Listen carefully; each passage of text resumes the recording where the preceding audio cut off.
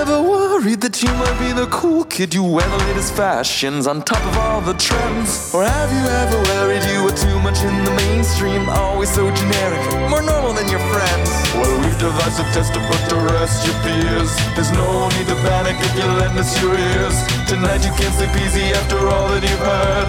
Cause if you like the show, then you're probably a nerd. Oh, Canon, it's Canon, it's all.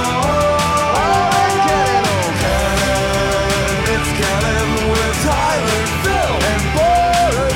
So Canon, it's Canon, it's all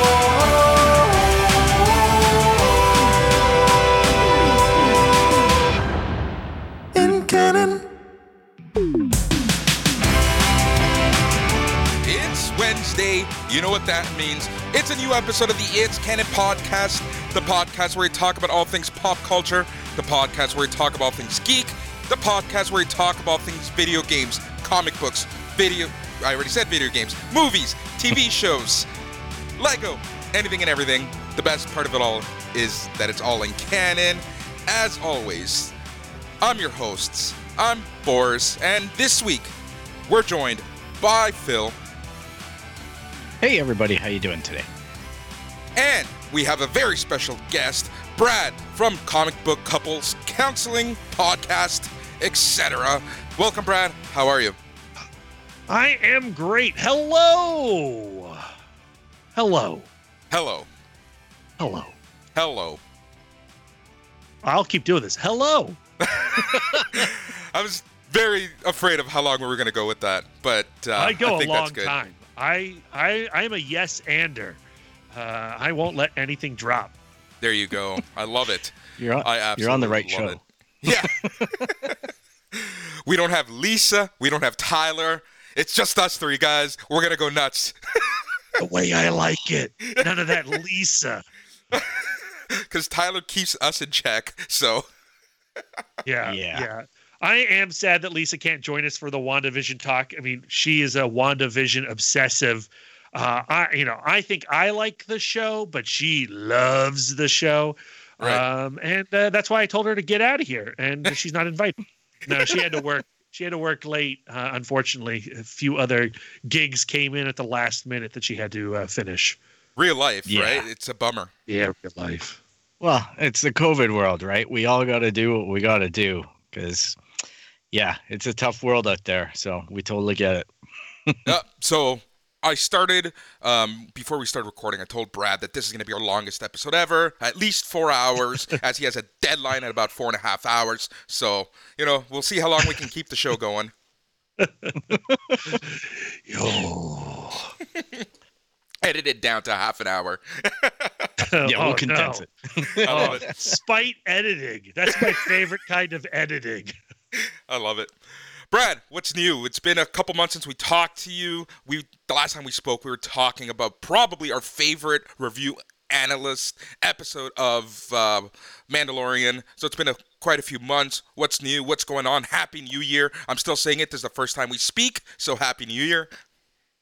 Thank you. It's like, it is weird tracking time in 2020, 2021. It does feel like days bleed into other days. But there was one big significant thing that happened since last we spoke. I have a new internet connection. This is what you guys really want to hear is the trials and tribulations of Brad and Lisa's horrible internet. But we were still on a DSL network when we spoke last. Wow. And now we ditched Verizon. So we've been living in this apartment complex for a long time, a far too long time. And when we joined up, we were Verizon. Verizon only offered us DSL. We made do. But then it just reached a critical moment since we've all been, doing virtual lessons, virtual meetings, all that stuff. Like Lisa and I could not be on the computer at the same time. We could not be using the internet at the same time. So we called up Verizon again, complaining. They sent us new routers, blah, blah, blah. And they were just like, we can't give you Fios to your building. And we were freaking out. And we're like, are all our neighbors suffering this same thing? So we We actually talked to some people, keeping socially distanced. How's your experience with Verizon? And they're like, what are you talking about? I was like, what do you mean? We're on Comcast. It's like, I thought Comcast didn't come here. No, we Comcast. We have no problem. Then we call our building manager. They're like, I think you guys are the only ones doing Verizon. I'm like, what the hell? So we finally switched over to Comcast. And I'm going to tell you right now, this cable business is pretty cool, guys. Isn't it? It's like we've jumped into the future, and like I could download a song in seconds and not hours. Did you know that? It's crazy. Oh, man. It's a hell of a thing. There's this application called LimeWire you should try. Yeah. I'll do that. It once I may get or done may with my not AOL. give, some viruses to your computer. Yeah. Man, So I was on. it's game changer. Yeah, Yeah. I was on DSL in the early 2000s in Yeah. an apartment complex. It's Like a 40-year-old technology. That's incredible, man. Love it. So you I'm ditched not embarrassed. DC. You said bye to DC Comics, and now you are owned by Bravo. Yeah. Right. That's horrible, but yes. So anytime, anyone utters the words Real Housewives or Below Deck, every TV's going to turn on in your house. Yes. I've been streaming so much stuff, guys. Mostly just true crime. True crime. I get where you and Lisa get the whole interplay with comics, because when one person's on the internet, the other one may as well pick up a comic, right? Now, Yes. Correct. because now you guys can both be doing digital lives. My goodness. Well, and Lisa, what the problem is Lisa teaches virtual lessons, piano lessons, voice lessons, and every time she would log on, I would have to shut off my work. I could not do anything. Yeah. But then we met this thing called the 21st century, and we're good. Love it. That's great. Absolutely. So love happy it. you're here. Yeah, me too. And look, I know this is amazing and a step up because you have a camera on and we're chatting at the same time. That's right. Last time we didn't have the camera on because we couldn't do it. We were on DSL. Now you can see my face in all its beauty. I love it. And I gotta Hey, say, I can for our tell you, listeners, Brad, who are listeners who know what Phil and I look like, Brad and Phil could honestly be siblings if I didn't know better. I just We have think ball it's the caps. similarities. We have ball caps and hair. And glasses. We both And have glasses. black rimmed glasses. But Oh. here's the thing, Brad. Now that when you're able to stream things, it's not intended. You can actually understand that it's not chunky. Okay, so when you get those pauses and blurs, you're gonna get this thing called high definition. So you Dude. might need a new TV. So the ridiculous thing is, I'm a curator for One Perfect Shot, which means that I have to, do screen caps and all this stuff. And so I had been going to my library and using the library's internet while parked outside to do all these One Perfect Shots for the Twitter feed. And now I can do it from my home. Amazing. Absolutely Oh, my amazing. goodness. I love it. I absolutely love it. So you're happy with Comcast? Yeah, I am. Yeah, it's how pathetic. I feel really, really pathetic, but that's my life. Exactly. I'm amazed you're able to produce what you do, on that DSL beforehand, because you guys are very digitally productive. If I'm ever bored during the day, I can flip on Twitter and you guys are tweeting. You know what I mean? Yeah. Well, I mean, yeah. So we were also paying a very expensive phone bill so that we could use 3G unlimited, and so we've been able to back off that plan a little bit as well now that we can actually get onto the Wi-Fi. Yeah. And like I said, I spent a lot of time at the library. I love it. That's All awesome. right. So how's the podcast going? What's going on in the podcast? What's new? Anything fun coming up?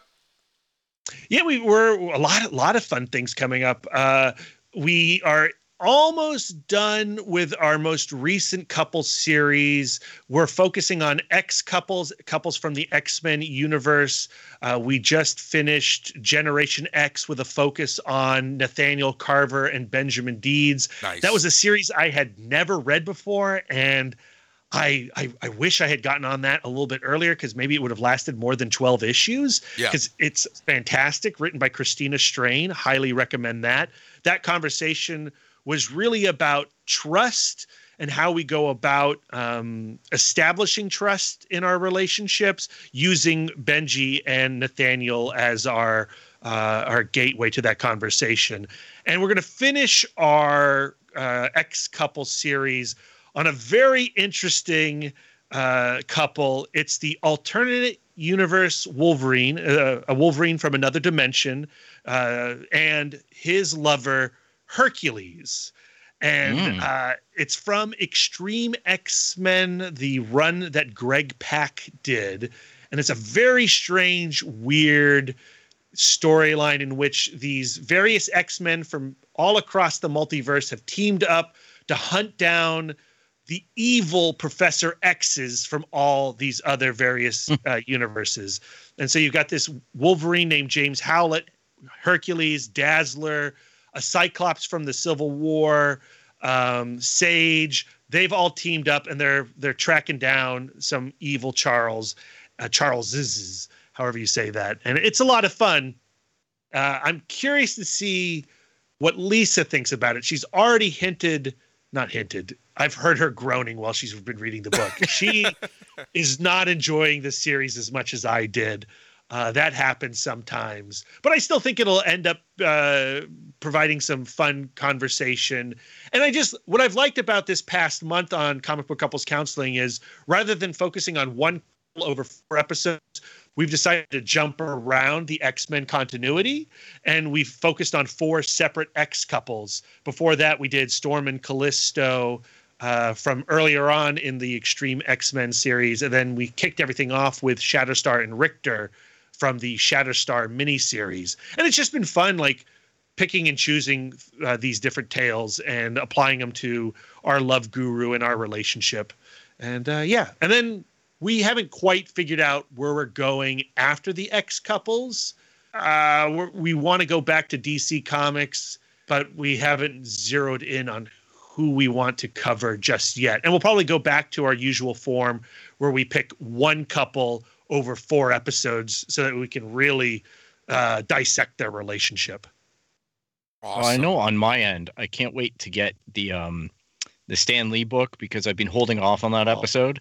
Yeah. Just because you guys were very enthusiastic about it, and it's really piqued my interest on that novel. So we had the book, the author of True Believer, Abraham Reisman, on. And I don't know if you guys have been seeing, but that book has caused a lot of storm and fury online. And I totally understand why. It splays Stan Lee's legacy out on the operating table, and there's a lot of ugliness there. Yep. And a lot of sadness there. But I came away from reading that book understanding the man a lot better. I don't think there are actually any revelations within it regarding his contribution to the Marvel Universe. A lot of those stories had already been well documented in other biographies. What I got out of True Believer was what led Stan to the decisions he made, and how those decisions that he made in 1961 forever altered his life. Yeah. Mm-hmm. And it's, I think, highly worth recommending. If you do hold Stan Lee up as an idol, I understand why you might be hurt by it. But I think we need to look at what he contributed to the Marvel Universe, how he shaped the Marvel Universe, and what he withheld from other creators of the Marvel Universe. It's time to give some love to Jack Kirby, Steve Ditko, and John Romita, and those early architects of Marvel. Agreed. For sure. Agreed 100%. It sounds like you're good and busy just like us. So it sounds like you have a lot of awesome stuff coming. We'll let everyone know at the end of the show where they can find you, how they can find you, and all that fun stuff. But before we get to the end of the show, I guess we should get to the meat and potatoes of things. And the meat and potatoes of today's episode is everything WandaVision. We waited till the end of the season, and I feel like that was probably the best choice because every episode was short, and we would have been talking about every episode for at least an hour and a half. So I find that right now what we can really do is get in depth because now we kind of can make those connections. We can also kind of see, our predictions from the beginning of the season, see how they panned out. So we're going to be having a general discussion about the entire season. But before that, I kind of wanted to talk a little bit about how we got here. This is the first MCU TV show. Yeah, we had Agents of S.H.I.E.L.D. Yeah, we had Agent Carter. Yeah, we had Daredevil, but they were all kind of under different banners. Way back when The Avengers was released in 2012, the original idea was, it's all connected. And that was a great idea, but the reality was there was a lot of politics at play and in Marvel, in Marvel Studios against the TV division. So that's why there were some significant changes made to Agents of S.H.I.E.L.D. early on. Even something like bringing Agent Coulson back was pretty intense, and it was met with a lot of scrutiny by a lot of people. So there was this power struggle. Obviously, Kevin Feige won. But before that, we also had the Netflix shows, which were a little more on the darker side, higher budget. It wasn't ABC, it was all Netflix. And again, it was the whole everything is connected. But now they've kind of opened things up a little more or closed them off, depending on what way you look at it. And now we have Kevin Feige essentially in charge of the entire scope of the MCU, including the new Disney Plus TV shows. And all of this is really because of Disney Plus. If it wasn't for Disney Plus, we wouldn't be seeing any of this. Or the possibility of us seeing this on Netflix would have been a lot higher, but it would have kind of been in canon-ish. Because that's kind of what I call those shows, in canon-ish to the MCU. But now that Kevin Feige kind of runs everything, now that we have Disney Plus, this is their strategy. We're going to be telling the stories of some of those side characters, the stories that we're not going to get full-blown movies on, the stories that would expand more than a movie. This is what we're going to see. And I gotta say, I really like this overall because it kind of feels like a mini story, like a mini series, like a 5-issue comic all put together. And I kind of like that feeling about these MCU TV shows on Disney Plus. What do you think, Brad? I mean, yes, I like how you referred to them as in canon-ish, and I don't want to start any fights right off the bat, but I also would call those shows good-ish. The quality was not quite there for me. I was never a fan of the ABC shows. I liked Agent Carter, good-ish. Inhumans, no. Agents of S.H.I.E.L.D. Liked that. There were moments maybe of Agents of S.H.I.E.L.D. that I liked, but not many. And then with the Netflix shows, there was stuff that I got excited about, but I never felt like those shows achieved the level of radness that I wanted them to, especially as they went along and tried to connect with each other. Yeah. So I'm happy to say goodbye to all of that stuff. I'm very glad that Kevin Feige has the opportunity that he does to oversee the MCU on Disney Plus. And based on this one show, I'm happy. I'm pretty happy. Yeah. How do you feel about all this, Phil? Pretty much the same as Brad. I tried to stick to the stuff with ABC and whatnot, and it didn't strike me as even being related to the same universe in a lot of ways. Yeah. It just felt like ABC. Yeah. And then when I went to watch the Netflix stuff, hey, some of it like Daredevil was kind of fun because like, let's just look at what happened to Daredevil as a movie, that type of thing. So it was an oddity that way. But again, I felt like those were very contained and very deliberate to their carrier. And I didn't feel like Disney was involved in any of it, despite the claims otherwise. So I fell off of all those shows really quickly. and never went back and didn't miss them. And I was highly skeptical of WandaVision because of what they had done in TV. So I wasn't buying it straight out of the box. And I'm still a little bit, I don't know, butthurt consumer. I don't know. But I'm still a little bit like on the fence about our 5 series. Is Disney capable of creating 5 series worth of content as good as WandaVision? Hey, my money will bet on it, but I think there might be some duds in there. So that's what I'm thinking.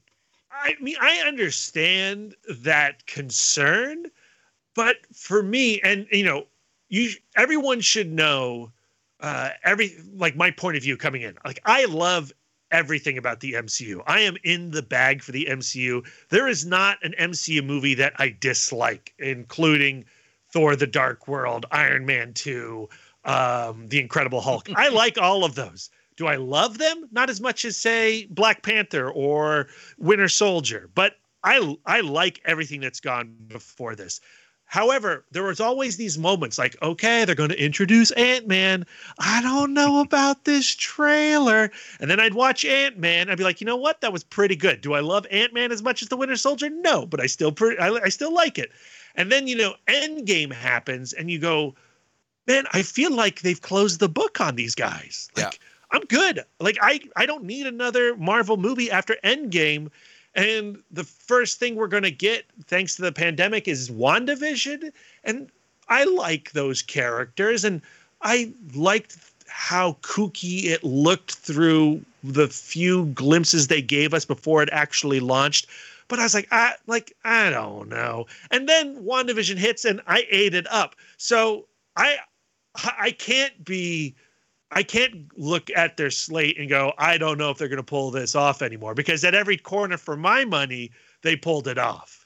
Yeah. Well, for me, it's lowered expectations. Yeah, that's good strategy. That way I'm never going to be left holding the bag as a fan. Now, I'm not as deep of a Marvel fan. I always say on the show, I'm more the casual guy. I love Marvel. I enjoy it. I've read the comics back in the 80s and 90s. But I fell off of them, and then they came back at us in a big way, obviously, just because of the way Disney are treating it.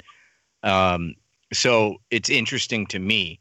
I'm familiar with the characters, but I'm not all bought in on all the comic lines that everybody else has been reading. So I just keep a little bit of a distance on my expectation, and then when I'm really happy, I'm really happy. Yeah, right. Fair enough. Yeah, it's a very different feeling that you have with these shows as opposed to something like Mandalorian, right? Because the source material is just a step removed from you, right, Phil? So that's kind of, yeah.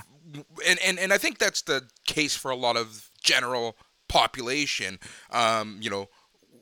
We even us, the three of us in the podcasting world, we're a lot more embedded than a lot of people. So the general feeling, talking to non-podcasters, non-geeks, really, they were very skeptical of WandaVision. They thought WandaVision was a interesting choice, for lack of a better word, for the first real test of Disney Plus and the MCU post Endgame. So, and then once the trailers started dropping, there was a lot of skepticism. If you know Tom King and you know that famous and even more famous now run of Tom King and Wanda and Vision, you kind of had a slight idea of what to expect. But the average viewer, the average person, the average consumer had no idea what to expect. So this show, and even, the first half of the show, was met with a lot of skepticism. Even as people were watching it, I just noticed a reaction, and it was a really different reaction than most Marvel movies. I mean, that's certainly true. And I remember watching those first 2 episodes and talking to my mom afterwards. And I thought my mom would eat it up, because she loved the Dick Van Dyke Show and I Love Lucy and Bewitched and all those things. And I thought that she would connect to it immediately. But because the MCU-ness of it wasn't as obvious, and because of how strange and confusing and mystery box-ish those first 2 episodes were, my mom was baffled, utterly baffled by the premiere of WandaVision. And she didn't start to really come around on the show until not even episode 4, like really not until the Family Ties episode 5, did she start to like get excited and curious of where this show was going to go. But she never stopped watching, I would also point out.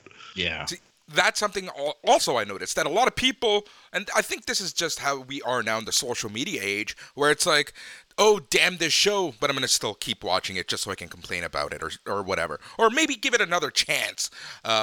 So it's kind of interesting how this show polarized the fans, but at the same time, I don't know many people that dropped it. If people dropped it, they dropped it week 1 or week 2, max. Yeah, I had a friend week 2 drop it. Yeah. And I was like, well, I can't blame you, because I think week 3 is going to be slow too, from what I hear. Yep. And it's not until 4 or 5, when we get into the meat of the season, that we kind of start breaking out of this genre cycle per se, right? We're going to get into more. But that's a pretty good ratio. You're right. Like most people I know that are casual watchers stuck with it, I think because of COVID too, right? Like what else are you going to do with a Friday night? Like, I mean, your entertainment options are pretty limited. And so when you do get something like this, you are compelled to watch it. And you aren't left with many other major releases to clash with the conversation, right? So like when Wonder Woman 1984 drops, like what else do we have to talk about and scream about but Wonder Woman 1984? And the same deal with WandaVision. Yeah, and it's episodic, right? It's weekly episodic content. And like you say, it's really thin out there. Friday nights, Disney claimed it with Mandalorian. They continued it with WandaVision, and they're going to pick it up with, Falcon Winter Soldier, Loki. They're just going to keep on lighting those anthems for us to push towards as an audience. And I think that's a very smart strategy by Disney. Yeah, and even with The Mandalorian, people had to get used to the episodic nature of the release. And, you would have, conversations after an episode would drop and be like, well, nothing's progressing.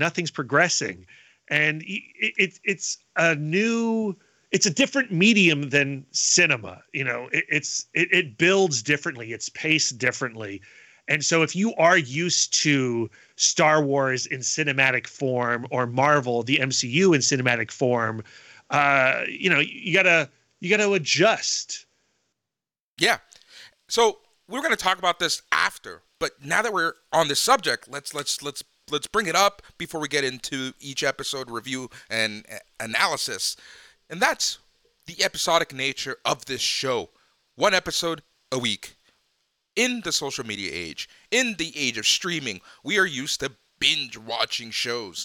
It seems to be when Netflix started releasing originals every Friday or whenever something was released, we would watch the entire show and probably forget about it within a month.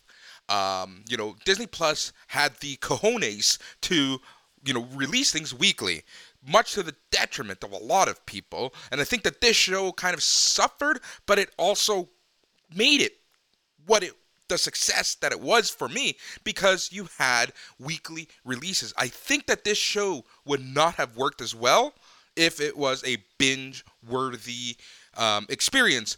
Plus, the fact that this feels like one long movie, it kind of takes me back to 2017 when I watched Twin Peaks: The Revival. It was David Lynch's 18-hour movie. And this is kind of that feeling that I get from these MCU TV shows, or Disney Plus shows, I should say, because Mandalorian has the same feeling, whereas one long movie, especially with WandaVision, I felt like this was like one long, awesome movie. I know that that's a lot to tear apart, but what are your feelings on all that, Brad? I hate binge TV. I hate it. I've hated it since it... my first experience with binge TV was with Daredevil's Netflix season 1. And I remember sitting down and watching all of that first season in one go. And it was exhausting. And I could only binge a show like that once. And what I discovered going forward is when other series, like when the next season of Daredevil would drop, or Stranger Things, or whatever, American Vandal would drop. Like, the conversation around that thing only lasts, a week, a weekend. Like, even with Stranger Things, which is a massively successful property, when the third season dropped, we were really only excited about it for about a week. Yep. And then it was on to the next thing. And I think if you want to control the conversation and sell your property, doing it week to week is the smart move, because now you have 8 weeks in WandaVision's case, since they dropped episodes 1 and 2 in the same week. You have 8 weeks of conversation and obsessing. And also through that long stretch where we're all speculating and reevaluating our speculations with each episode, our obsession sinks in deeper and deeper and deeper, and you become either more loved or more enraged the longer it stretches out. And that's how I like my television. I agree 100%. Yeah, I'm with you, Phil. Let's also look at the fact that everybody's podcasting about it. Yeah. Right? Because you and that is a vehicle for which Disney or whoever, The Boys is another show that goes week to week. The Expanse, like Amazon got on board with that. And I know Netflix are doing it with Snowpiercer, but only because TNT kind of controls that faucet. But this week, I didn't think I'd really go back into binging. And this week I noticed that Netflix had a Pacific Rim anime show on, The Black. And I ended up watching all 7 episodes in a night.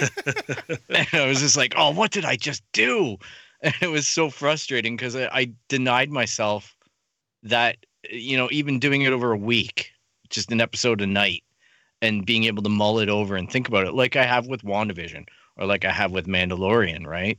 It's really a way, like you say, to control the message. It's so great. And I'm not saying if they dropped Falcon and Winter Soldier all in one go, I would not binge it in a day. I most certainly would. But I think the experience is just all around more pleasurable when it's on a drip. Yep. I agree. The other reason why I would binge it in a day is because it would be ruined later on that day. Fact. That's true.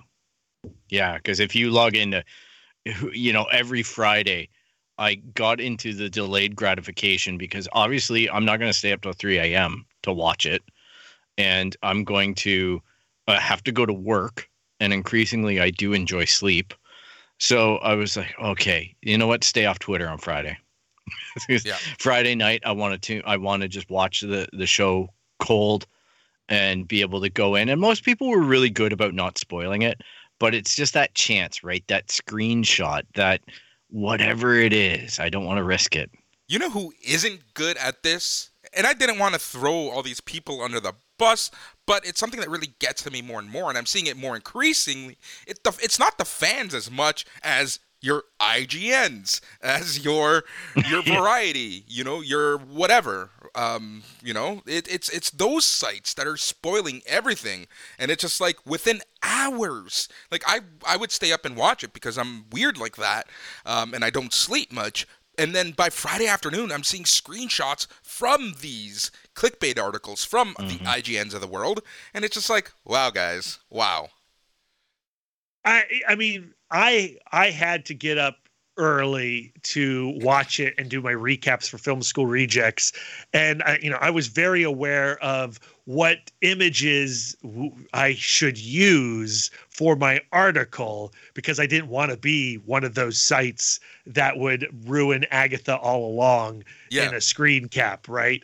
But like the other thing is with shows that I'm not like reporting on, I have discovered the blissful mute function on Twitter.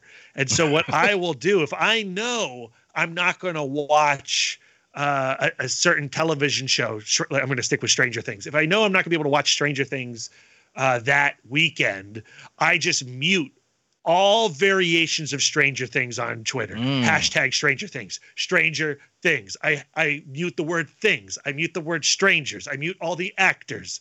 By the end of it, I have a list of 50 muted words in preparation because I'm that concerned. There you go. I just stay off of it. I can't. I'm addicted. Yeah, true enough. Yep. So that's that. So I think we kind of talked about this, but I'm just going to ask it flat out. Going into WandaVision, seeing the previews, the whatever, the trailers, anything to lead up to it, right before you started the show, were you excited, Brad? I'm always excited for any new MCU thing. There's a variation to that excitement. I was mostly curious because I was a fan of Tom King and Gabriel Walta's Vision miniseries. And while clearly the advertisements showed that this was not a direct adaptation of that comic book run, there was a lot of parallels to it in the advertisements. And I thought it's a hell of an interesting concept. But I love all my Avengers, but I don't necessarily love all of my Avengers equally. And Wanda within the MCU was just never one of the characters that I focused too much on. I love the Vision's introduction in Age of Ultron, and I love all of his speeches and monologues in Age of Ultron, in particular his final one with Ultron. But like again, it's just like that relationship was not like the thing that I gravitated towards. So yeah, I was excited the way I was excited about everything, but not as excited as I like. If we're looking at the all the MCU shows that were going to drop on Disney Plus that we knew about, Falcon and Winter Soldier was the one where I was like, that's Brad's show. Those are my characters. I want to know that story right now. And WandaVision, I was mostly just like, huh. Yep, exactly. How about you, Phil? How did you feel going in to episode 1? Very similar. Very similar. I to be honest, like when we talked about it, Anthony Mackie pointing out that these shows offer a great exposition on secondary and tertiary characters and being able to get to know them. They were very much background characters for me during all of like Age of Ultron. For me was a huge. It's a huge movie in the MCU universe, but it was a huge miss in a lot of ways, and I know Disney felt that. But as a fan, who's not steeped in the Avengers lore, I was like, well, that was a weird one. And although the characters were cool, I just didn't have much expectation around them. I know that what happened in Endgame and what happened in Infinity War was very tragic, and it was very important for obvious reasons. But I don't really understand the deeper nature of Wanda's powers. I didn't really care about them as characters. I got the inference about their relationship, but I didn't think it was that deep or anything. So in walking into the show, expectations very low. And yeah, and you know what? Those first 3 episodes didn't compel me as much as maybe it did other fans until I started really looking into the deeper meaning of it. But that was a choice that I made. So. Yep. All right. So we're going to start our episode by episode, blow by blow. So we're going to start with episode 1, which was titled Filmed Before a Live Studio Audience. So essentially, this is the WandaVision move to the town of Westview in the 50s. The tone is very similar to Dick Van Dyke Show. They meet their nosy neighbor. They deal with the last-minute important dinner with the boss. But during that dinner, that's when things start to go a little weird. They can't... No one can answer basic questions about their lives before moving into town. When the boss chokes on his food, really weird things start to happen. Wanda commands Vision to save him. Then everything returns to normal. So there were some glitches in the Matrix at this point. After the credits roll, we finally see that this is the show within a show. We see that it's been playing on a monitor with the logo for SWORD. SWORD is a well-known group in the comic books. It's Sentinel World Observation and Response Department, which monitors alien activity. However, in the MCU, it stands for Sentinel Weapon Observation Response Division. And this episode is really focused on Wanda and Vision, so it's really starting to set the tone for things. We're going to jump into episode 2 as well, because I found that episode 2, they debuted on the same night, but it was still a lot of the same themes that were present. So episode 2, Don't Touch That Dial. Wanda and Vision are now in the 60s, very much like a Bewitched show, and performing in a neighborhood magic show. Vision gets drunk after swallowing a piece of gum that tangles up his inner mechanical parts. At the magic show, he accidentally reveals his abilities, but Wanda covers them up using her own powers. At home, they see a strange beekeeper appear out of the manhole on the street. Wanda says no. Time rewinds. Wanda's suddenly pregnant, and everything turns from black and white to color. So episode 2 was really the start of, they're not in Kansas anymore, that something weird is going on. There's something bigger at play. And there was a lot of red herrings. So first I wanted to get your impression on the first 2 episodes. We're going to start with Phil on this one. It was just weird for me from my perspective, right? It was just weird. And like I say, I started looking into, let's go on the internet and find out the backstories and whatnot, because remember, there's a little red helicopter, and they made choices where the red was viewable and everything else was black and white. So I was just like, this is really confusing what they're doing. But then I found out more about S.H.I.E.L.D. or S.W.O.R.D., because I didn't know any of that. So watching this from a fan perspective, I'm like, okay, so it's like S.H.I.E.L.D. in space. All right, so this is probably going to tie into Captain Marvel or something. You know what I mean? Like it's going to get into some areas that obviously they've been working towards in the MCU, but not, again, sure. But I found it a little bit kitschy, to be honest. I know all those shows. I know those genres. I grew up on reruns. Like, heck, even before we started recording, I made a Leave It to Beaver kind of comment. So I'm definitely used to that genre. It didn't really do any nostalgic trick on me, but I was curious to see what was up. Like, that's about it for me. Brad, what'd you think? I really, really loved the first 2 episodes. And I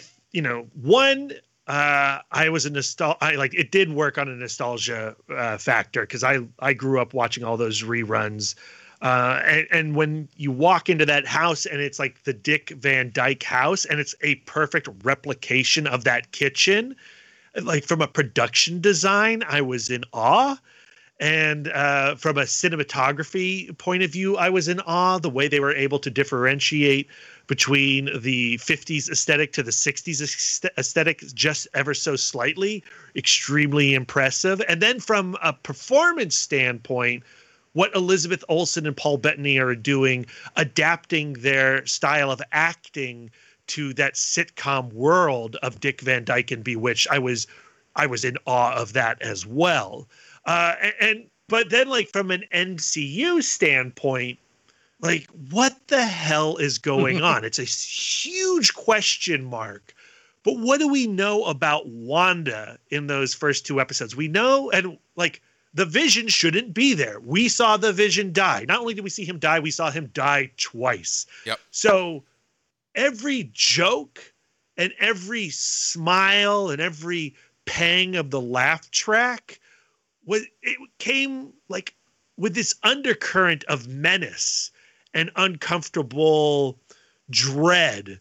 And you could sense that while we weren't going to get the darkness in these 2 episodes, really, there was darkness there. And that looming darkness was very tantalizing. So the 2 episodes are really what turned me around and boosted my enthusiasm.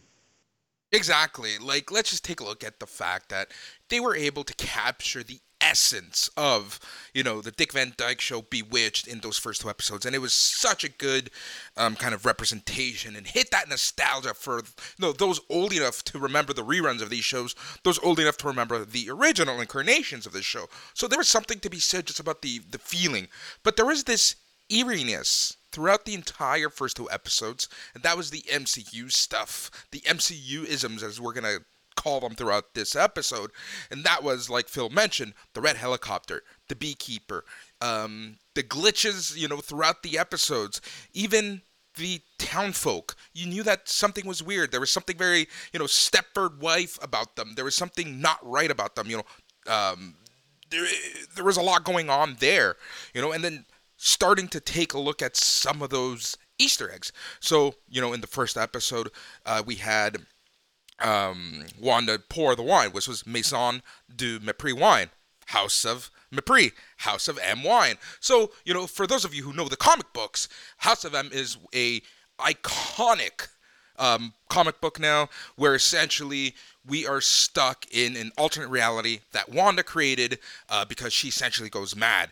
And it's only through a couple people who know what is going on, and this essentially just turns into a major issue in the Marvel Universe, because this is when she utters the famous words, "No more mutants," at the end. Spoiler alert. But so those sorts of things, we started seeing Sword showing up a little more in these episodes. And also like the first episode, when it ends and the camera pulls back and we see the Sword monitor, the way it goes from the box ratio of classic television and the aspect ratio shifts to the classic MCU widescreen, like that was so exciting to see. And the way that this series continued to play with aspect ratios throughout its 9 episodes was just like this other tool, this other piece of communication that they could use to tell you what was going on. And there really is not any other piece of entertainment that I can think of that uses aspect ratios to this degree to communicate story. Agreed. You would see different camera angles. You would see different way of filming. So a great example of this was the Black Lodge in Twin Peaks. The Black Lodge was slightly different.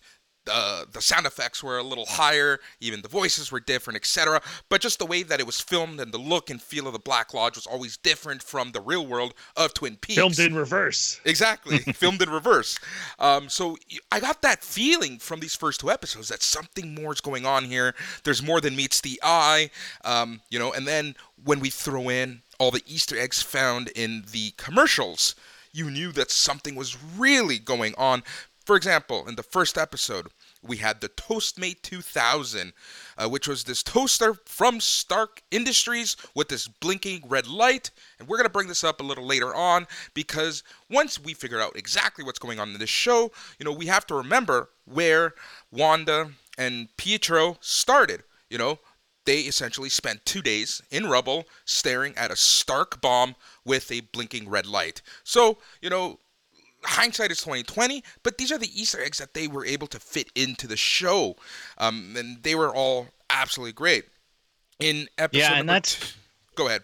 I'm gonna say it, like, that's what kept me in it, and like the nostalgia didn't bother me. It just didn't hit me because I was more interested in the other play, and that's what kept me watching, was knowing that they were going to deliver on that.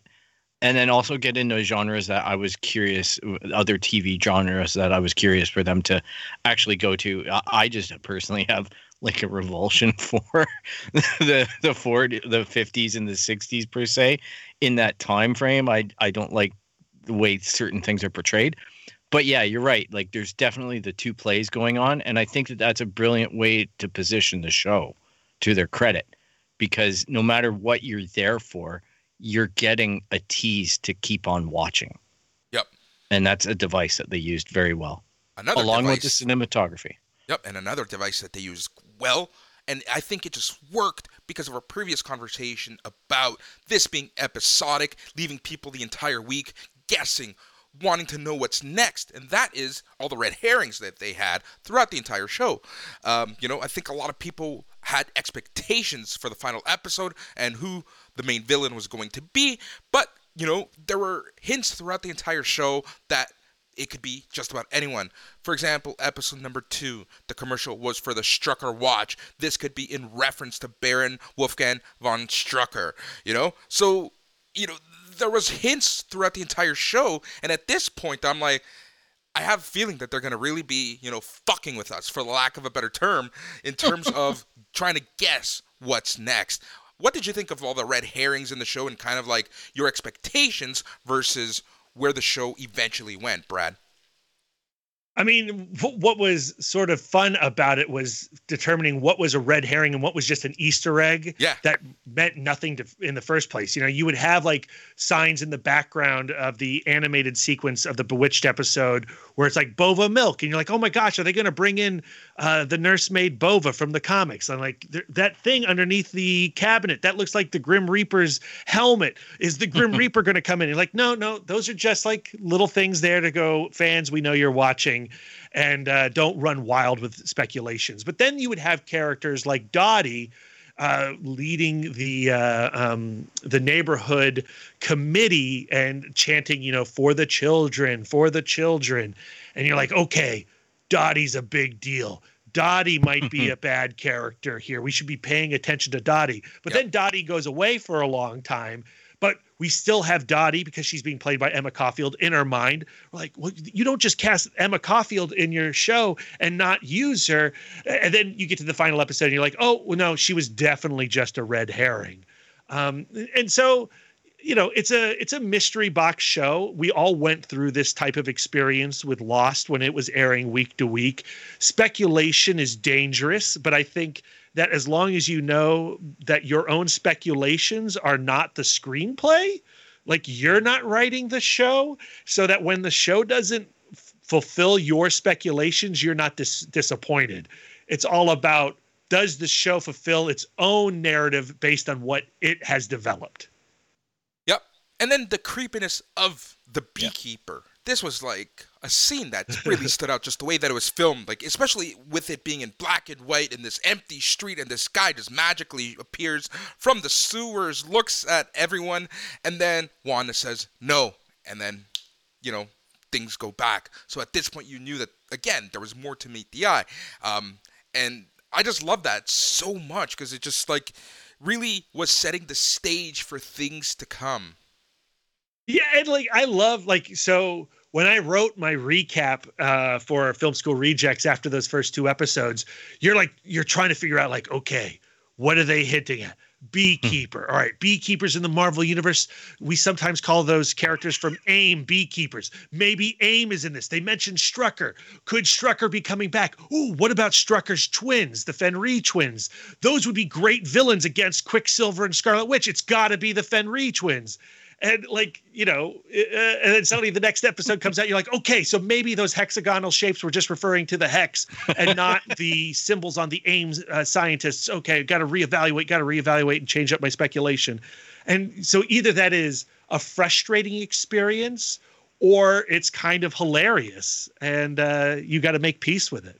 Yeah, and I love the fact that this show took us for a ride. Like, yes. If anyone predicted the show from beginning to end, they're 100% lying to you. Everyone had their own opinion at some point. Everyone made some guesses, and at some point, you were proven wrong. Like, there's no one who got everything right in this show.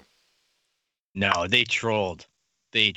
Like, and well done. Like, in a great way. Exactly like you say. Either you're reading so much into it, and you're completely off, and every week you're having to recalibrate, or they're just, you know, they're playing with their dinner. They're playing with their food. Like, it's just hilarious because I was watching some of those sites, those YouTube channels that would review everything and say, oh, the Grim Reaper's helmet was under there, you know, that type of thing. And I'm reading the Vision series that we're all talking about. And I'm like, oh my goodness, like, holy cow, like this. And then I'm like, okay, I got to park my nerd rage because, like, obviously this is just doing its own thing. They're picking and choosing what they want. And they're paying us tribute as comic book fans, like they're paying the fans that know the inside baseball. They're paying them the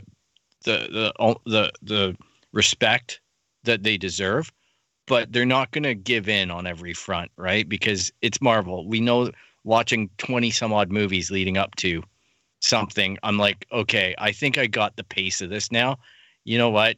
Just go in each Friday and watch it. Yeah. Like, because like they've never straight adapted a storyline from the comics. Now they've had titles. They'd be like, this is the Winter Soldier, but their Winter Soldier is nothing like the comic book Winter Soldier. Mm-hmm. Age of Ultron, same deal. Like Civil War. No, like there are flavors and there are references, and they are definitely, some are more in the spirit than others, but they're never going to go like, this is everything you've already read. And why would we want them to? Yeah, even with this, because I went and I joined Marvel Unlimited, and I started reading a lot of comics, obviously. Yeah. And Boris is like, "Oh, you got to read Civil War," and I'm like, "Well, I've seen it." And then I start reading it, and I'm like, "What the heck is going on?" Like, I forget that. Hey, look, the X-Men, the Fantastic Four, they're all accessible. There's no Disney deal or 20th Century Fox division or anything like that. And I'm like, oh, this is a completely game-changing dynamic. Yep. And that's what they do with, yeah, exactly. That's what they do with WandaVision is they pick what they want to, and they pick the best. And then they're able to expand on that further if they want. And I think they can choose. Exactly. And to that point, I think what really messed with us more is the fact that this is the first property where we're seeing some shape, way, or form of integration of other properties that they couldn't touch before. Yeah, well, yeah. We'll get to that in a second. I've got a lot to say about that. All right, so let's inch closer to that big reveal or the big red herring. We'll find out in a little bit. So episode number 3 was now in color. Wanda and Vision are extremely colorful and wearing very 70s outfits in a setting reminiscent to the Partridge Family or the Brady Bunch. The Doctor makes a home visit and officially declares Wanda pregnant. Interesting stuff there. So I'm going to stop there because that was probably the first time that I, did the Leonardo DiCaprio point, and I'm like, Mephisto!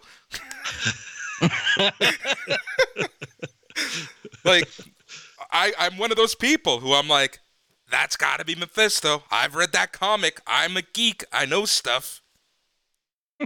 I mean, like, the storyline around the children in the comics is so tied to Mephisto, and by that point, also with nosy neighbor Agnes played perfectionally by Catherine Hahn. Mm-hmm. I knew she was Agatha Harkness from the first episode, and it's like the only thing I can say that I knew. Yeah, because it's the only thing that played out. But because we had Agatha Harkness there, because we were going into a storyline involving the children that should not be, Mephisto is so important to that story in the comics. It seemed like no way that character was not going to appear at some point or another. And I did that like, okay, that's Mephisto. Hold on, wait a second. That's Stork over there? Yeah. What if the Stork is Mephisto? Uncle Scratchy. Yeah. Hold up, Uncle Scratchy's Mephisto. That's Cicada over there. That's Mephisto. I love it. I love the games that they played with us. And also, episode 3, the focus was really on Billy and Tommy. And for those of you who know the comic books, that can be some really heart-wrenching stuff. This is essentially what drives Wanda insane in House of M. It's the kids that never actually existed. The kids that were created by Mephisto and gifted to Wanda and Vision, and she essentially sold her soul. For lack of a better word, there's a lot and decades of continuity in the middle of there, but that's essentially it. But you knew that Billy and Tommy in the comic books never existed, and that literally haunted Wanda for years and years and years. They never existed until they did exist. Yeah. It's like, that's the beauty of comic books, because you have like 19, like probably like 100 writers who have shaped and molded that particular storyline. So it's impossible to trace, really. Like, even if you're like going, like, I want to learn through Wikipedia, good freaking luck. Yeah. It's impossible to trace the origins of Billy and Tommy and to like come to the end and really understand it. Welcome to my world. And you guys have just changed the ending for me now because of the context of hearing the voices of the kids while she's doing that projection. I'm like, oh crap. Wow. So like that light bulb literally just went on above my head. Thanks, Boris. All right. So at this point, the couple starts outfitting the nursery and they start considering baby names. Wanda's pregnancy develops rapidly, and in just a few days, she's ready to give birth. Vision runs off to find the doctor.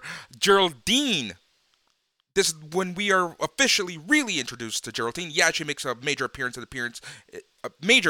the previous episode, but this is kind of where we see that there's more than meets the eye with Geraldine.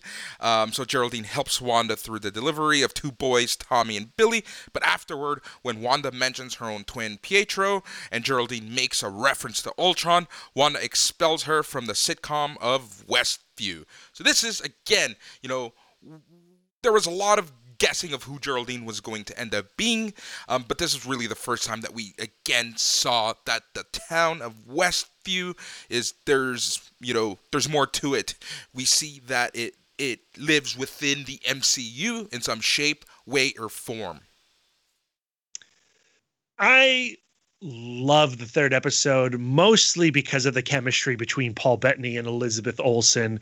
You really feel like Wanda and Vision are deeply in love, and watching them interact together, you feel warm all over. And while there's like all this goofy hijinks happening with this accelerated pregnancy, when the babies do come, you are legitimately happy for them, even though something's up.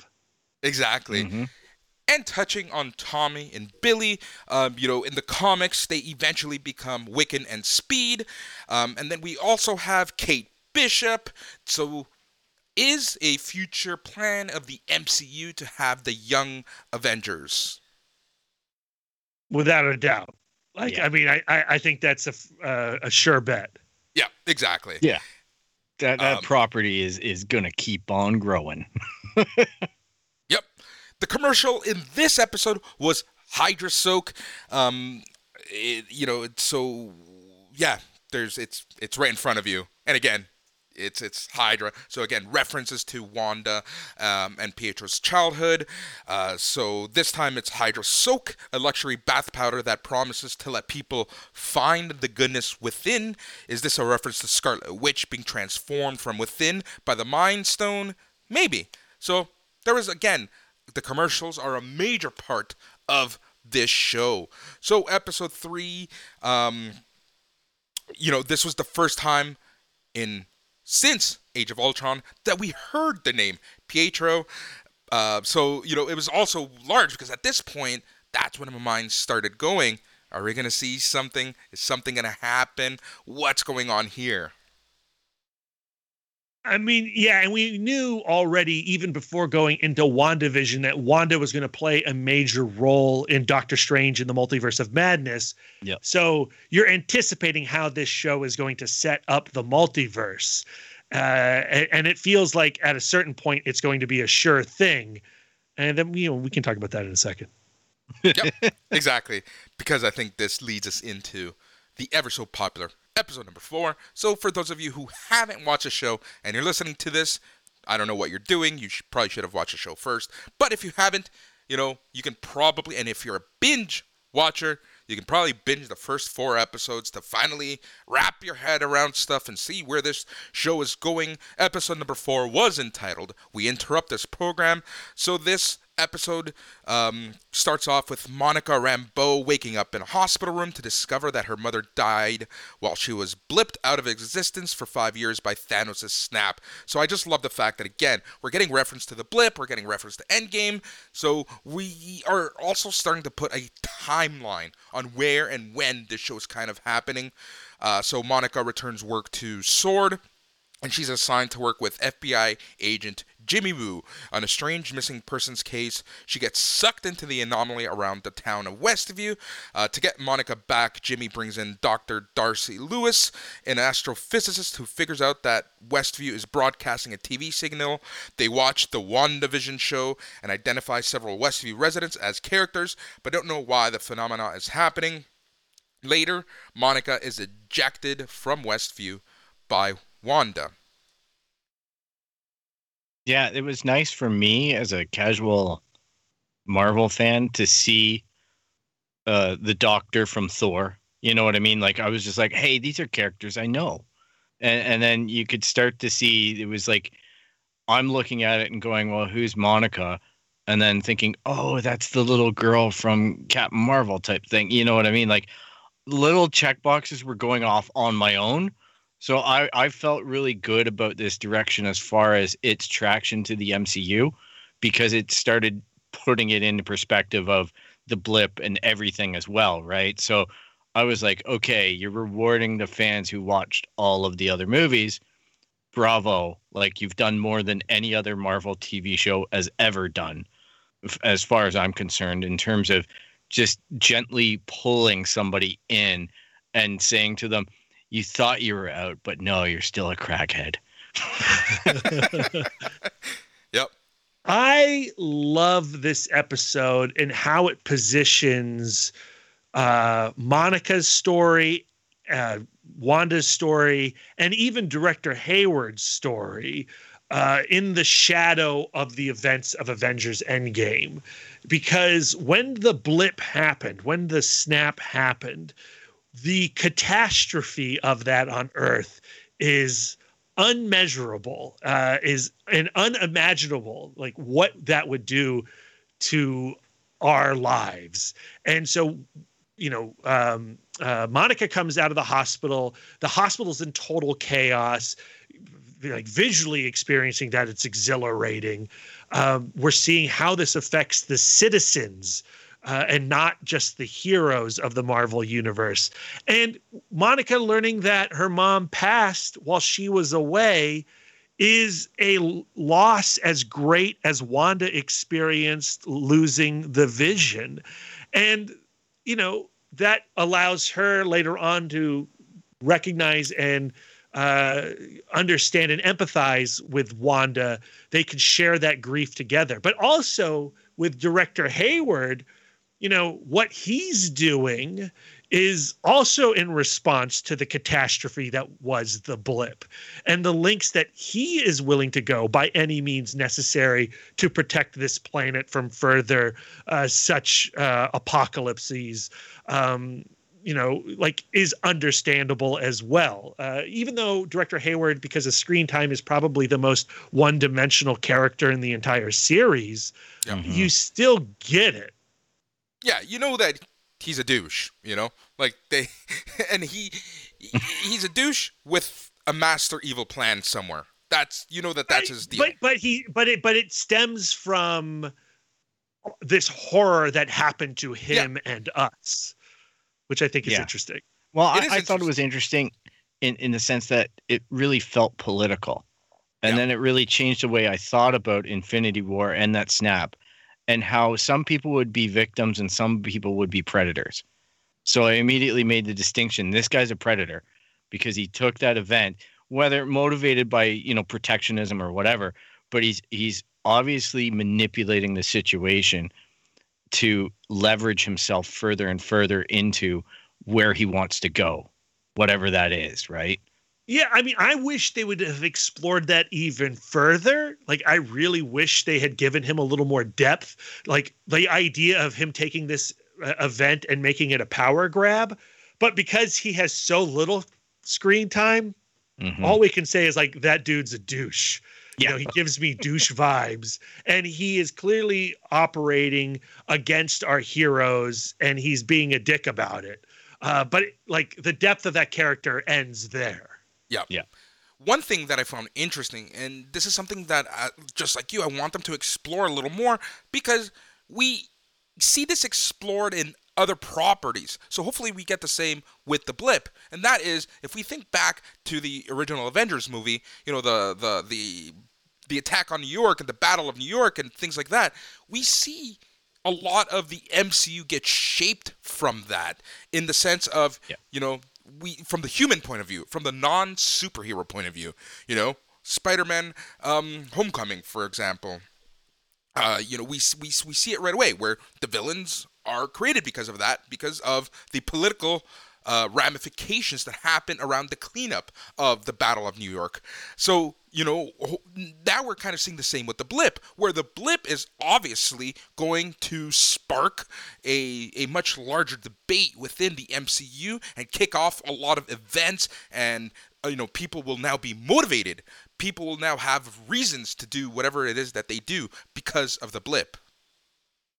And that's what's so exciting about the MCU, right? Is they can have an event in a blockbuster movie and then feed off it in side films for years to come. Mm-hmm. Yep. While building up their new big bad. Right.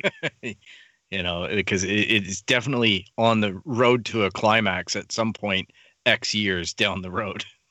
Yep. Be careful when you say X and the MCU nowadays. Oh, good point. No. All I'll right, surf around it. Exactly. So don't even say that. I know. I did that on purpose.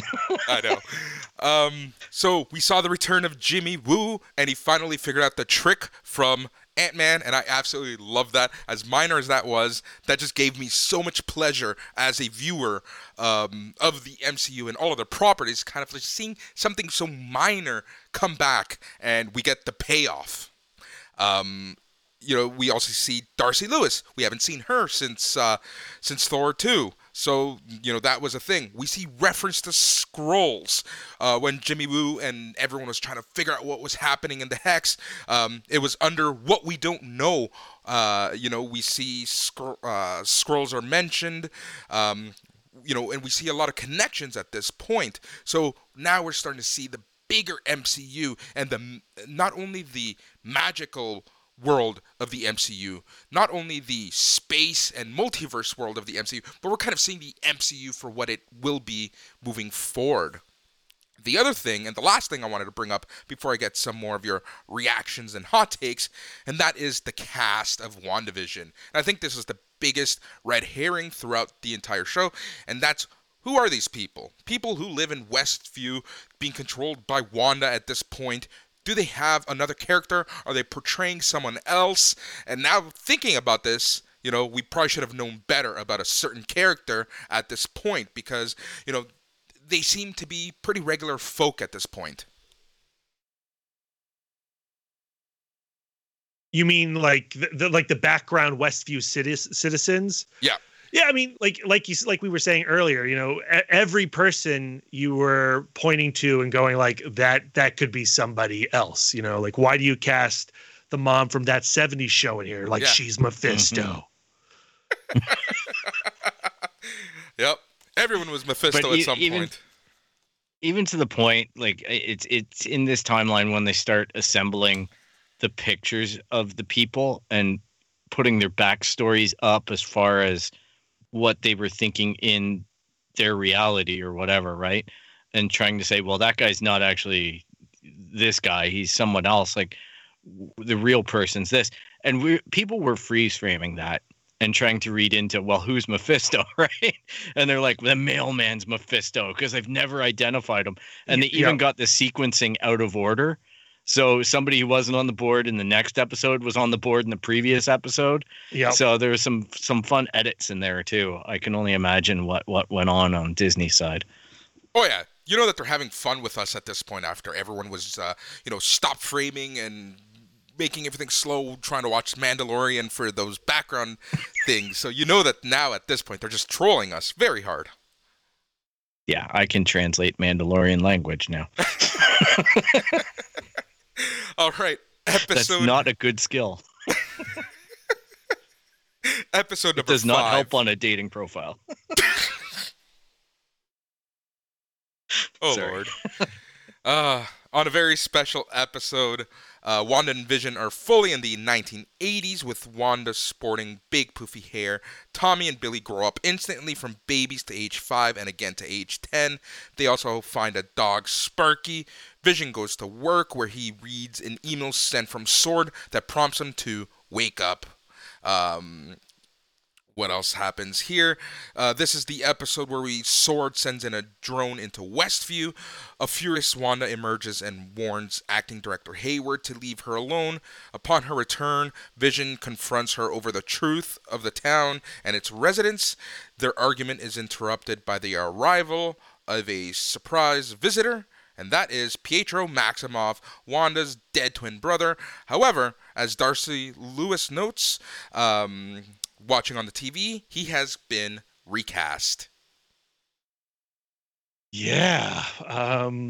That ending, which some people had considered before the episode actually dropped, felt like a massive turning point in the MCU. And like in a lot of ways, it felt like the introduction of a massive villain. Like we are, there's Evan Peters playing Quicksilver, but not the Quicksilver we know. It's the X-Men in the MCU. So we're going into the multiverse. Doctor Strange 2 is on the horizon. Spider-Man 3's here. We're going to have a version of the Spider-Verse in those films. It's wild. This is the next big phase. Here we go. And then we thought about that for a long time until the last episode. But again, it just goes to show you, like, you know, they meticulously think through every possible scenario that we're going to think of and, you know, try to build up something. And some of it might stick, some of it might not. Some of it might have been a red herring of a red herring. We don't know just yet. But the fact that we saw Evan Peters, who was arguably like the best character in the Fox X-Men universe, show up in the MCU, it just blew everybody's mind. The internet was completely destroyed. This was, you know, this was the equivalent of Luke Skywalker showing up in Mandalorian. Yeah. I mean, it's the best cliffhanger we've had probably since then, and that wasn't even a cliffhanger. This is like the best cliffhanger. Yeah. This was the nerdgasm heard around the world. Like, quite literally. Even it gave a lot of boners. Yeah, it did, because I went on, I watched it and I didn't realize what had happened other than the back of my mind. I went, hey, that was the dude from X-Men. And then when we were recording the podcast, then the light bulb went off and I'm like, oh my God, this changes everything. It's like, or does it? Like, we just don't know. And that is what I do genuinely enjoy about the job that was done on this particular series to the fandom. Yeah, and it's funny because, like, this episode, it was about the kids growing up, life with, you know, Wanda and Vision, them kind of getting used to having children. It felt like a very, not even bland episode, but an episode that could be written off as just something else happening. Yeah, we got a lot of, like, the back and forth between, you know, the MCU and the real world and everything that's happening inside the Hex, but nothing major happened up until those last, like, you know, 30 seconds. But the relationship between Vision and Wanda is starting to intensify. Yeah. Vision is starting to realize that things are not what they seem, and maybe his wife is holding things back from him. And before the doorbell rings, we have one of the best moments in the series where they are fighting, and she, like, wraps up the fight, credits roll, and Vision's like, no, credits stop. And then, like the way that was all handled was very clever and, like, intense. And then we were like, that intensity was undercut by this revelation of Quicksilver. Yeah. And at this point, you know, Wanda is a character throughout the comics that she's played both villain and hero. So at this point, even here in the show and in the MCU, she's kind of had, you know, that back and forth between villain and hero. And at this point, it seemed like she was heading more towards the villain side, you know. And I know that some people at this point were also speculating, is Wanda the big bad in her own show? Yeah. And let's not forget the importance of that drone. Because that ending wouldn't have happened, and that was something that was so benign in this episode, but ended up having such a huge impact on how everything sewed up. So it was actually an eventful episode, despite the fact that it was pretty much 5 minutes at the end that got all of our eyeball attention. time. Yeah. Yep. Anything else before we move on? I just want to say that, again, the same way that they did a perfect replication of Brady Bunch and Bewitched and Dick Van Dyke, Family Ties, well represented in this episode. And that was a show that I watched on air as it was going on. I have deep affection for Family Ties. Yeah, same here. Same here. All right, episode number 6. We are old. Episode number 6, which was deep in Easter eggs and comic book references and suits and costumes, was called All New Six Halloween Spooktacular. So Wanda and Vision and the twins move into the late 90s and early 2000s in a style reminiscent to Malcolm in the Middle. It's Halloween and Wanda and Vision are wearing costumes similar to the ones in their comic book character selves would wear. Vision lies and says he can't join the family's outing because he has to patrol for neighborhood watch when he's actually exploring the outer edges of Westview. So again, playing on the fact that not everything is perfect in the land of Wanda and Vision. So Wanda and her brother Pietro take Billy and Tommy trick-or-treating. He asks her about the creation of Westview. Meanwhile, outside of town, acting director Tyler Hayward kicks out Monica, Jimmy, and Darcy for questioning his tactics. They find a way to hack into SWORD's system, and Monica and Jimmy depart to meet with a contact of hers that can get her back into Westview's bubble. So this was also one of my favorite red herrings, and that was the astrophysicist and the who is this person going to be? Oh man. I think everyone and their mother at some point expected this to be Reed Richards. Yeah, I've actually blanked out all of the speculation around the astrophysicist until this moment you mentioned it. Reed Richards, the Blue Marvel, Sue Storm, No, it's just an extra, guys. It's just an extra. But I love it. I love the games that they played on us. So during a disturbing encounter with Agnes, Vision learns he's dead. He approaches the perimeter of Westview, but leaving the bubble proves deadly to him as he starts deteriorating as he leaves the Hex. Alerted to his predicament by her son, Wanda uses her powers to extend Westview's borders, bringing in the SWORD camp. And making them into circus folk. Yeah.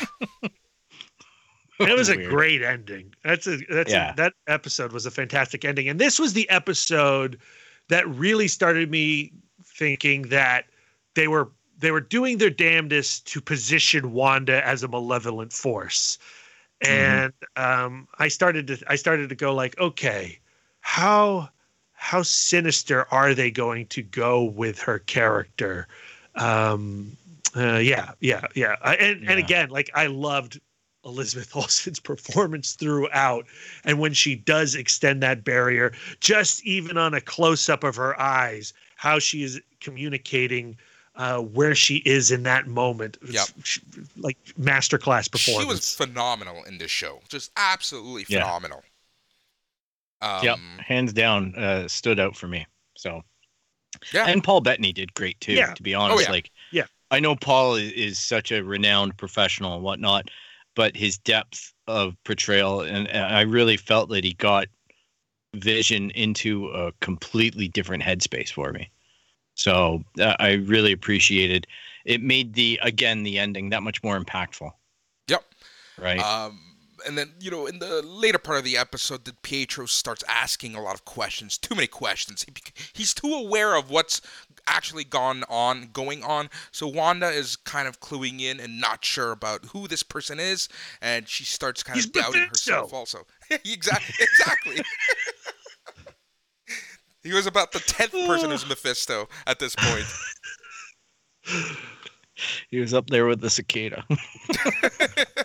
Yeah. Like that scene is the scene where you're like, okay, well, there's still some strings being pulled that even Wanda is not aware of. So, like, you still figured there was a reveal that was not going to make Wanda the bad of the show. Yeah. That there was going to be somebody to punch or throw fireballs at. Yeah, Mephisto. Yeah, Mephisto. Al Pacino was going to play Mephisto. Exactly. It was also at this point that you kind of knew that, Wanda wasn't in full control, that there was other elements in charge. And at this point, this kind of is when it solidified to me who at least one of the main villains of the show was going to be. And as much as they tried to throw you off with Agnes, in the car, being manipulated by Wanda, at this point, I kind of had a big feeling, especially as she's wearing the witch costume. It's like, okay, if she's not Agatha Harkness, I'm done with this show. Yeah, and like what I mean, even that scene, what she says to Vision propels him to venture beyond the hex, which is what she wanted to happen. She's a master manipulator. Yep. And that's exactly it. Like the fact that she was able to kind of bring more doubt into Vision's head about everything, about Westview, about Wanda. You know, you knew that she was, you know, kind of pulling some string somewhere, but you didn't know exactly which string she was pulling and how much control she had over everything. But, you know, this is when you knew that the Hex, there was a power struggle happening in the Hex in general. Which leads us into episode number 7, which was... you know, it now has probably one of the most famous ending themes in all of TV history. So episode number 7 was called Breaking the Fourth Wall. The show transitions into the 2000s, 2010s, with what's clearly an homage to Modern Family. The characters speak directly to the camera as if they're filming a mockumentary or a documentary. Wanda wakes up after her Halloween expansion of Westview, but her powers are now acting erratically, and the decor keeps switching through the various decades that we've seen throughout the show. Agnes drops by and offers to take care of the twins to allow Wanda some time alone. Meanwhile, Vision recognizes Darcy from the outside of the Hex and wakes her up. So Darcy in the previous episode was stuck in the Hex as it was expanding, so she ends up part of one of the characters. So at this point... Darcy explains what's going on, and they attempt to drive back to the house. However, a series of obstacles leads them to conclude that Wanda doesn't want Vision to return yet. Outside the bubble, Monica's contact outfits her with a lunar vehicle. However, her attempt to drive through the boundary fails, so Monica runs through it herself. The passage alters her, and she's able to see energy fields, which was honestly just... I love this scene throughout. When she confronts Wanda, Monica also displays some power of her own. Agnes arrives to tell Monica to leave and takes Wanda back to her house. There, Wanda notices the twins are missing and ventures to the basement to find them. Instead, she discovers a magical lair. Agnes enters and introduces herself as Agatha Harkness, a witch. She has been manipulating Westview, including sending Pietro, or as everyone has been calling him, Fietro, the entire time. Wanda's or Elizabeth Olsen's mimicry of Julie Bowen from Modern Family is another masterclass in acting. Incredibly impressive. Bravo, Elizabeth Olsen. Yeah. That was really well done. I enjoyed the mockumentary or the Fourth Dimension, and immediately knew. Like, I even questioned at one point, are they mimicking The Office a little bit? Like, it was just such a well done blend of that whole genre, that Blitz TV, and yeah, it was. I did get a little chuckle out of that reference and that inclusion of that style. I almost wish there had been more of it, rather than it. You know, like when S.W.O.R.D. was enveloped, if it had morphed into an office setting, like how great would it have been to explore the lives of the S.W.O.R.D. people through the lens of The Office? Like, I want that show. That's a show. Yeah, exactly. That would be so good. So the commercial in this episode really spelled things out for the comic lovers. It was the Nexus, the Nexal Peroxide. So, a Nexus character is someone who lives outside of the multiverse.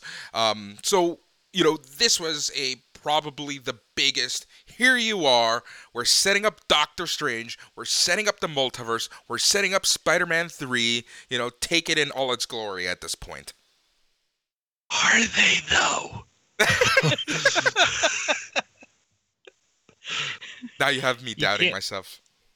Can't trust anything. I know, can't right? trust nothing. It's like a fart after Mexican food. I'm just saying that they have been teasing the multiverse since Far From Home. They were planting seeds with Mysterio. Obviously, Mysterio was not going to be a hero from another Earth. Mysterio is a trickster, a master of illusion. that was all BS. And I think that worked really well in Far From Home.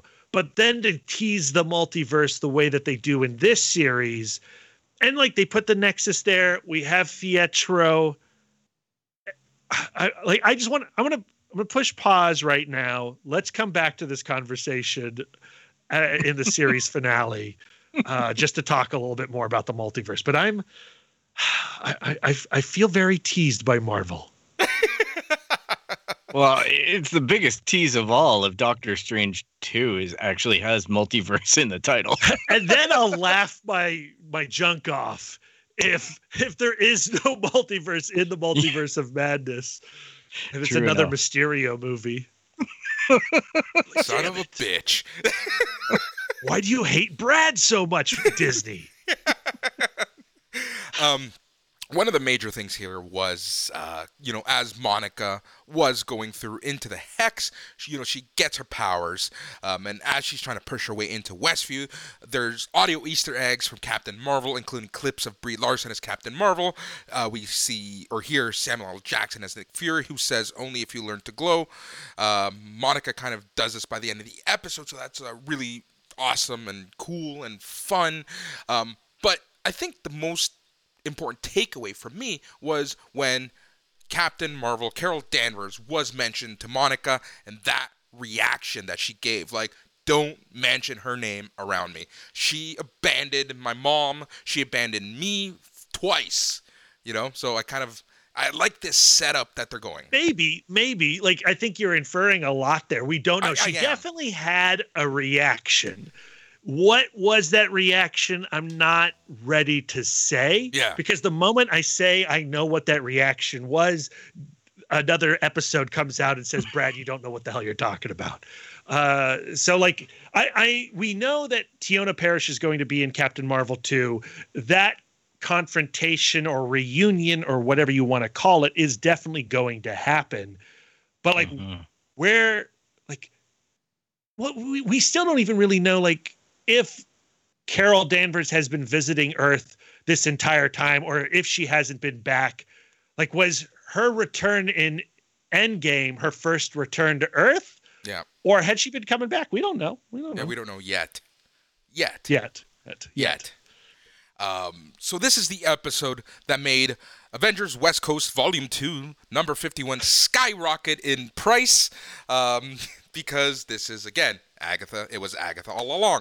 And essentially, in that book, Agatha tells Wanda that her twins were fragments of the soul of Mephisto, who has been rumored to appear in WandaVision. And once again, everyone is like, he's got to be the big bad, right? Right, Brad? Yeah, he's got to be. I love that we live in a world where now people are like, we got to own all the Agatha Harkness comics.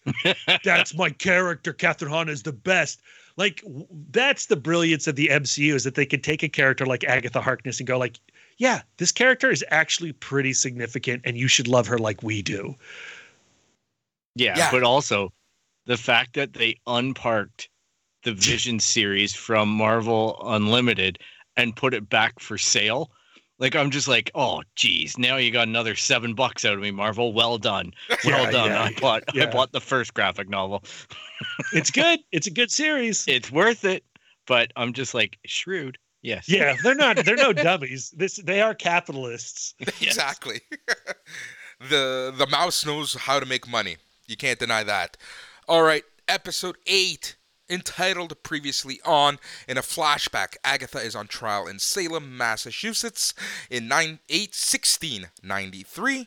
She's facing fellow witches in her coven who accuse her of stealing dark magic secrets. When they attempt to take her power, she seemingly siphons theirs instead.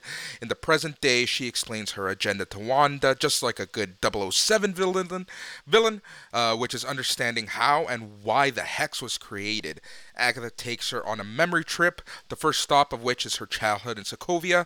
There they discover that Wanda performed a probability hex over a Stark bomb to prevent it from blowing up.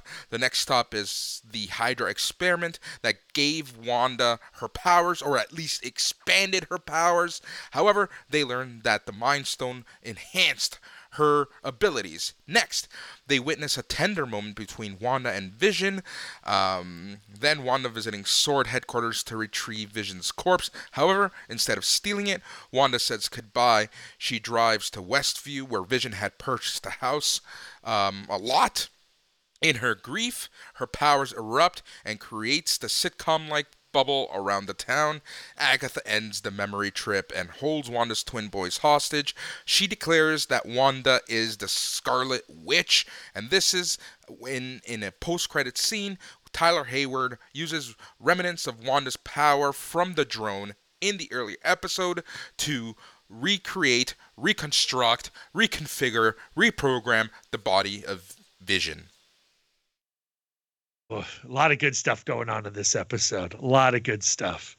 I love the reveal that Wanda did not steal Vision's body. I love that scene where she can't feel him and she wanders away in total despair. And then that, like, what a gut punch of a scene, you know, in the lot with that little blueprint with Vision's handwriting and a cute little drawing on there. Like, you feel her pain and you forgive her for doing whatever she had to do to find that solace once again, to find that romance once again. You totally understand it. Yeah. Now, this was the episode as well, right? When they're doing the time travel and back, where they exposed the Dick Van Dyke Show. Yeah, right, the Walnut episode. Yeah, and I really like that touch to pay the direct homage in show to it and show how she related to those genres through her family experience. And why this fantasy world looks the way that it does, because these shows represent a safe space, and they have since she was a child. Yeah, it definitely changed the construct, of which I haven't rewatched all of those early episodes, but it definitely changes the lens in which I'm going to rewatch them now, just because of that. Because before I felt like it was just this formulaic thing, right? Like it was something else might have been triggering it or whatever. You just don't know until you know. And this was a great episode for letting you know, okay, there is actual meaning. There's definition here. It's not just a thing that's being applied to the show. And you think about it, if you had her gift, what fantasy world would you create? You know, you would go and live in the Mandalorian. You would go find that galaxy far, far away. We all have those entertainments that we value above others, that are our safe spaces. And I think that's just a very clever idea and a very clever use of the Scarlet Witch's abilities. Yeah. Yeah, exactly. And the fact that she didn't know. Yeah. You know what I mean? Like, it was a reaction. Yeah. A crucial detail there. And as the later episodes really prove, you know, we see that she just doesn't really know the extent of her powers. And I love how they're really introducing her to being a witch, you know, including the relics, right? And we're going to touch on that in a little bit. But, you know, the fact that in the final post-credit scene, we see relics all around. And, you know, she's now discovering and starting to use her powers as a witch. So, you know, we're getting the Scarlet Witch at this point, and not just Wanda with some abilities from the Mind Stone. Agatha says knowledge is power, right? Exactly. Get ready, gang, when Wanda starts reading. Yeah. Yep. One of my favorite quotes, well, there's two quotes that really struck a chord with me. One of them made me laugh. One of them, I think, you know, struck a chord with a lot of people's heartstrings. So the one that made me laugh was when Wanda asks, "Where are my children?" And Agatha mockingly says, "Where are my children?" Oh, that accent really comes and goes, doesn't it? You know, throughout the entire series, we kind of saw the accent being dropped in Westview, in the Hex, and then outside of it, you know, she has her regular accent. But the quote that got a lot of people talking was, "What is grief if not love preserving?" It's a brilliantly written line, and it is a line once heard. You you hold on to it. You're going to carry that with you in your own life experiences. It's just so utterly quotable. Yep. Yeah. And there's a quote in the 9th episode that goes hand in hand with this one. So I'll put a pin on that and continue discussing episode 8, because this one was really it was really setting things up for the finale. And I really enjoyed this episode because, again, we kind of see the culmination of everything. We see the dots finally connecting. We see Hayward's plan come into fruition. We see the drone being used. We see Agatha really revealing herself. We get the full background of Wanda, and even Pietro. We see everything really coming together at this point, and really sets the stage for something major to happen. So I think that a lot of fans at this point were still, where's Mephisto? But this is the point where you're like, okay, yeah, unless there's actually 10 episodes and they're both an hour long, I don't know they're going to be able to pull off the Mephisto, the multiverse, and the Agatha confrontation, and not to mention, Monica's transformation and all of that in one 49-minute chunk. So when we got done with the second to last episode, I said, okay, you might need to temper your expectations on your speculations, Brad. Yeah, 100%. I talked with Boris on that week, and I'm like, was that the last episode? Why would there be 9? Right? Because it just was ringing weird to me. And I'm like, I watched it thinking it was the last episode. Clearly it's not, unless they're really messing with us. There's going to be a season 2, and that's a weird spot to leave it. Yeah. So it was a little bit disarming to see the number count. I'm glad that you mentioned off the top that episodes 1 and 2 were aired in the same week, obviously to keep that 8-week schedule, but that didn't compute with me that weekend. Yeah. I understandably. Yeah, and just like you, Brad, I kind of figured at this point, okay, if Mephisto or the big bad isn't going to be revealed at the end of this episode, there's so many things already happening. I hope they don't. And that's why the final episode, was good for me. I really enjoyed it because they had so much going on. There's still a bunch of questions. I think that they actually did too much in the show sometimes. And they left a lot nothing was really left open. Well, a lot was left open, but I feel like a lot of it was rushed. Ultimately, I am very satisfied with WandaVision as a whole. I think that the last episode does a few characters poorly. I am still miffed about the multiverse thing. The revelation that Quicksilver is Ralph Boner, which, I appreciate a Growing Pains reference as much as the next person. And I love that we finally got to see the Ralph that Agatha was always talking about, or Agnes was always referencing. But to me, introducing Evan Peters as Quicksilver in a character that is masquerading to be the other Quicksilver, that is acknowledging a multiverse.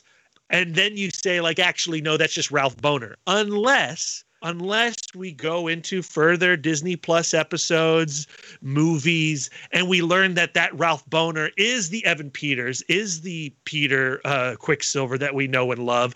And actually, there was that reference way back in episode 4 of Jimmy Woo looking for a missing person, somebody who's on the FBI's witness protection list. If that's Ralph Boner, is on that protection list, is he an escapee from the multiverse? Okay, all is forgiven. But if that is the end of the multiverse storyline within WandaVision, and that Evan Peters is not the Evan Peters we already knew, I call BS on that. I think that's lame. Yeah, I agree 100% with you. And I believe that there is still more that we're going to explore. I don't know whether this is just me being an optimist or, me not wanting to be angry, but I really think in my heart of hearts that there is more to explore. I mean, it's gotta be, because like, how weird would it be if they do tell a multiverse story, but Evan Peters as Quicksilver is not a part of it, and that it's saying that in other multiverses there is people who look like you that aren't you, right? So like, if the X-Men universe exists and there's this guy who looks like Evan Peters, but in the MCU, he looks like Aaron Taylor Johnson, but there is a guy who looks like Evan Peters, but his name's Ralph Boner. Like, well, that doesn't make any sense to me. Yeah. You know what? You blew my mind with the Ralph reference, because I'm like, oh, that's because I'm like, I was reading speculation today where they're like, will we ever find out who Ralph is? And I'm like, it was Ralph Boner. Yeah, it was Ralph Boner. Ralph is not Mephisto. I thought for sure Ralph was Mephisto. Me too. People thought the bunny was Mephisto. People thought the flowers was Mephisto. People thought Jimmy Woo was Mephisto. People thought Taylor Hayward was Mephisto. People thought Vision was Mephisto. It was hilarious. I also thought that Hayward was Ultron at one point. I was like, that dude is Ultron. So That's it's legit. hilarious that you say that, because at one point I legitimately did think the same, because there was a Hayward character in Agents of S.H.I.E.L.D. who attacked S.H.I.E.L.D. He was a villain. Just having the last name Hayward, I'm like, oh, is this like some form of real connection, because Agents of S.H.I.E.L.D. did tie into Age of Ultron. So I'm like, you know that meme of with that guy with the conspiracy theory and the blackboard. Yeah. Charlie That's how Day. I felt. Yeah. Yeah. Same. I think the show made a lot of us feel that way. Oh yeah, 100%. So this leads us into the series finale, episode number 9, wisely entitled the series finale. And we get a fight at the gazebo. So essentially, Wanda and Agatha, they fight each other for half the episode. Vision, Hayward's Vision. I was always going to call him White Vision. And I'm like, nope, got to be a little more PC than that, Boris. So Hayward's... It's an awkward... Like, everyone's calling him White Vision. He is white. He is the Vision. He's White Vision. But it's just, we got to come up with another name. Hayward's like, he's Vision. just the Swords Vision. He's credited as the Vision. He's the Vision. So Swords Vision. OG. Yeah. So there's a battle between all the Visions, Agatha, Scarlet Witch, and it's kind of like a power of wits, where no matter what Scarlet Witch tried to do, Agatha had a counter to it, until at one point a reference from a previous episode about relics, because at one point Agatha tells Scarlet Witch that only the person who puts up the relics can use magic. So that's exactly what Wanda does and the Scarlet Witch does. She puts up relics around the entire hex, and she basically overpowers Agatha at this point. It's a long battle sequence, and it's well done, and it looks like $1 million or a few $1 million. Yeah. It's impressive that they spent the money that they did so that this show does not look like Agents of S.H.I.E.L.D. or a Netflix series. Yep. This feels like an MCU story. But, as you mentioned, it is half the episode, and with so much stuff that needed to wrap up, I don't know if I necessarily needed so much action. And I don't think this was really the kind of show where the action was going to be the most interesting stuff. Like, the conversations are, and the emotions and the purpose behind these actions, the motivations. That's what I really wanted to get into. So when we take this long detour into a fireball fight, as awesome and gnarly as it looked, I just kept seeing that clock get eaten and going like, oh, so goodbye multiverse, goodbye Spectrum, goodbye Mephisto, goodbye Doctor Strange. I wish they had pulled back a little bit on that and given a little more time to the resolution of the show. Agreed. Yeah. Agreed 100%. Go ahead, Phil. The biggest thing I took away from it all was just like she absorbed the powers, right, of Agatha and whatnot. And it was a convoluted way to tell you that story and to kind of bring you on this emotional journey between the two of them, it could have been done much more efficiently with the screen time. But the rumor mill is cranking out, obviously, that Doctor Strange was on set. There was a cameo filmed, or there was something filmed that was going to be used possibly. And it might be footage that's going to be used in Doctor Strange 2. That's the thing that we don't know as fans, because I've seen a lot of fan outrage right now where they're like, well, they cut it down and they shortened the season by an episode and all this. And I'm like, I don't think so. In talking to you, Brad, I'm like, I think this was very much to form. Yeah. And yeah, they wanted to pay off all the action sequences in that last one. I don't know that it really fits the show format, but I did enjoy the Vision versus the robotic White Vision. Like I actually ate that up more than I did Wanda and Agatha going at it. Yes, because like that is such a painful confrontation, right? Mm-hmm. You're seeing the Hex Vision, Wanda's creation, confronting his old self, or not even his self, but like the version that he was based on. The original Vision now controlled and manipulated by Hayward, and like, what a perfect way to solve that over punching and fighting, right? Like the runes thing was cool, but the ship of Theseus was cool. Yeah. And that is a moment that's taken right out of a Mark Waid and Mike Del Mundo comic, an Avengers, all new, all different. I think it's issue number 6. Yep. That run of comics is one of my favorite Avengers runs. Not nearly talked enough as much as it should be, but I think it will be now, thanks to this show. And like that conversation made you feel love for both the Hex Vision and for the OG Vision, or Avenger Reassembled, as I'm calling him. I love it. Yeah, and as well, it also gave myself, as a person not preview to the comics as much, it gave me a great insight into the actual relationship between Wanda and the Vision Stone. You know what I mean? Like that stone. And how it exists outside of like it being destroyed by Thanos. Yeah. Like now we're actually gaining traction and understanding as a fan base, as a casual fan base, into how the universe moves forward, still being relevant to those stones. Yeah. And like Lisa and I talk a lot about the Ship of Theseus idea. It's something that we've been thinking about since we covered Swamp Thing and Abigail on Comic Book Couples Counseling, is how we are all the Ship of Theseus, right? Like we replace ourselves every 7 years. Like the body we are today is not the body we were when we were born. We've replaced ourselves many times over. And I think that's something that is just philosophically super rich to contemplate, and hopeful, knowing that too. There's always an opportunity to be somebody new. Yep. Yep. Exactly. So, the townspeople get snapped away from, not snapped. Well, you got to be very careful when you talk about what happens in the MCU. So the townspeople. Yeah, trademark. Yeah. The townspeople get out of the Scarlet Witch's control. The townspeople were upping the guilt on Wanda, saying, "We feel your pain and that your grief is poisoning us." Wanda falls to the ground screaming. They all begin to choke. Wanda then decides she needs to do what's right for them. Shooting a massive beam into the sky creates a gap in the hex.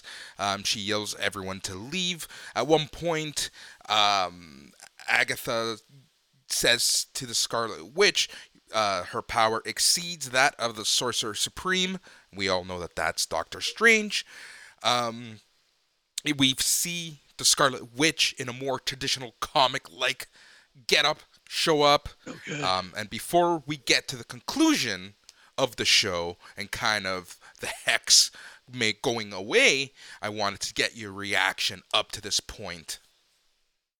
Well, I love that moment also right before that, where the Scarlet Witch tells Agatha, "I don't need you to tell me who I am." Yeah. I think that is a very powerful moment.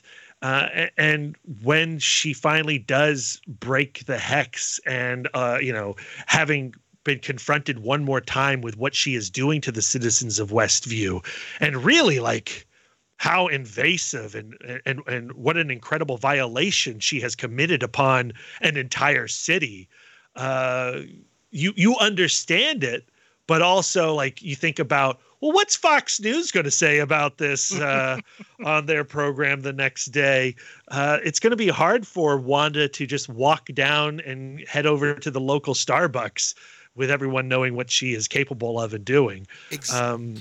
So I love all that stuff. I love that. Goes back to kind of like what I said about, I love how the MCU can take these events that we see as comic book lovers, that we see as moviegoers, TV watchers, and they expand on kind of the real life ramifications of these type of events, because in this context, Wanda is not the villain.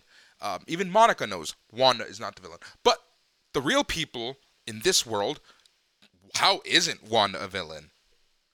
Yeah, like to me, what Marvel does so well and what the MCU has been considering since the fallout of the first Avengers is the humanity of these choices, right? Like there really is not a good guy or bad guy situation going on. Marvel characters constantly fail. And then they try to learn from those failures, and then they fail again, and they fail better, which is something that we should all be striving to do. And so, like, you see how the actions of Age of Ultron play out in Civil War, play out in Infinity War, and now play out in WandaVision. You know, it's not a matter of like, you are bad and I am good. Yep. We're just trying to exist in this absurd universe. Yep. And I also love the fact that Agatha essentially wanted the Scarlet Witch's power, and it was the 180 where it was the Scarlet Witch who took Agatha's power and kind of made her one of the townspeople, which is a clever way to just like, similar to the comics, Agatha will be around for a very long time. And she even says that she's going to call on her when she needs her. Yeah, I mean, it's like Catherine Hahn's so good. Like you don't want to get rid of Catherine Hahn after this show. And that character is much more complicated than being just good or bad in the comic book series too. So I look forward to seeing her other facets, the way that we have seen the different facets of Loki over the years. Yeah. And the quote that Agatha says to Scarlet Witch as everything is going down at the very end is, "You have no idea what you unleashed. You'll need me." So again, keeping the door open to greater events, greater magical events, greater multiverse events that could be happening down the road. I hope so. I hope so too. Big All time. right. You don't go out and get her and not bring her back. Exactly. Yeah. All right, so back at their house, which is still intact in normal clothing, Wanda and Vision put their kids to bed. Vision says, "Your mother and I are very proud of you both," with that awkward pause that left us hanging for some surprise. Wanda notes, "A family is forever. We could never leave each other even if we tried." But the hex walls are closing in. Wanda then thanks the boys for choosing her to be their mom and closes the door to their room. I found that wording interesting. Thank you for choosing me to be your mom. Mm-hmm.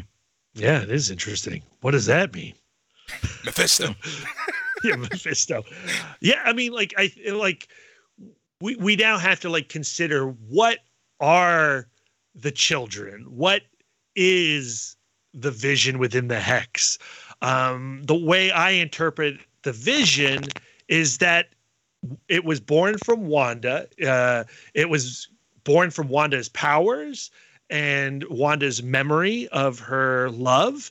And once it became apart from her, it is a sentient life form.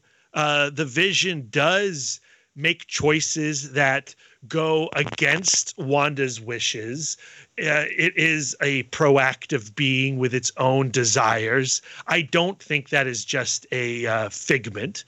And certainly the boys are not just magical creations. They have a will and a desire of their own.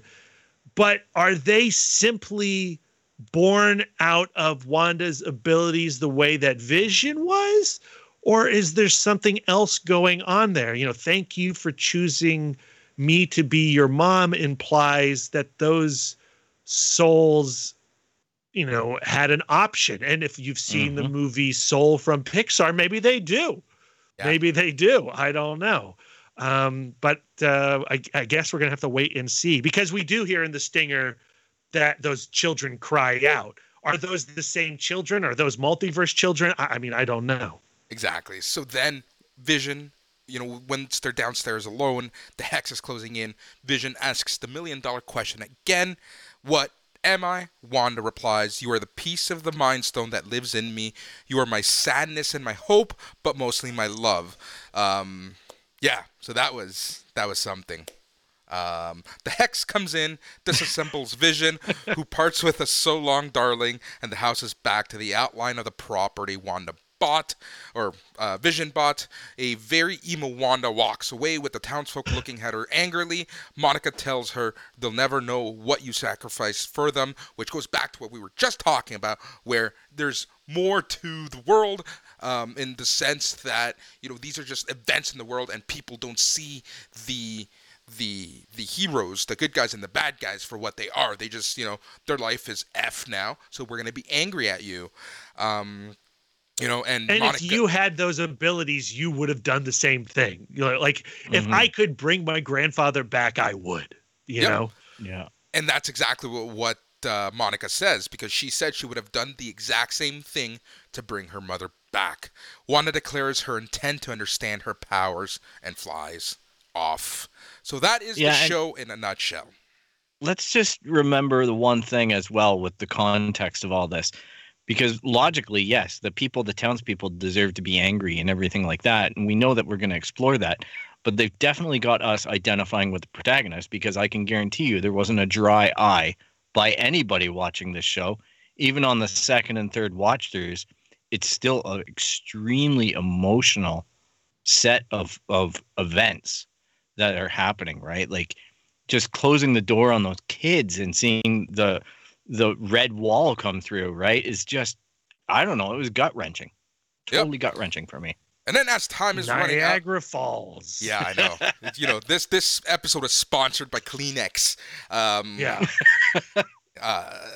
So post-credit scenes. We'll get through these really quick before we get final thoughts.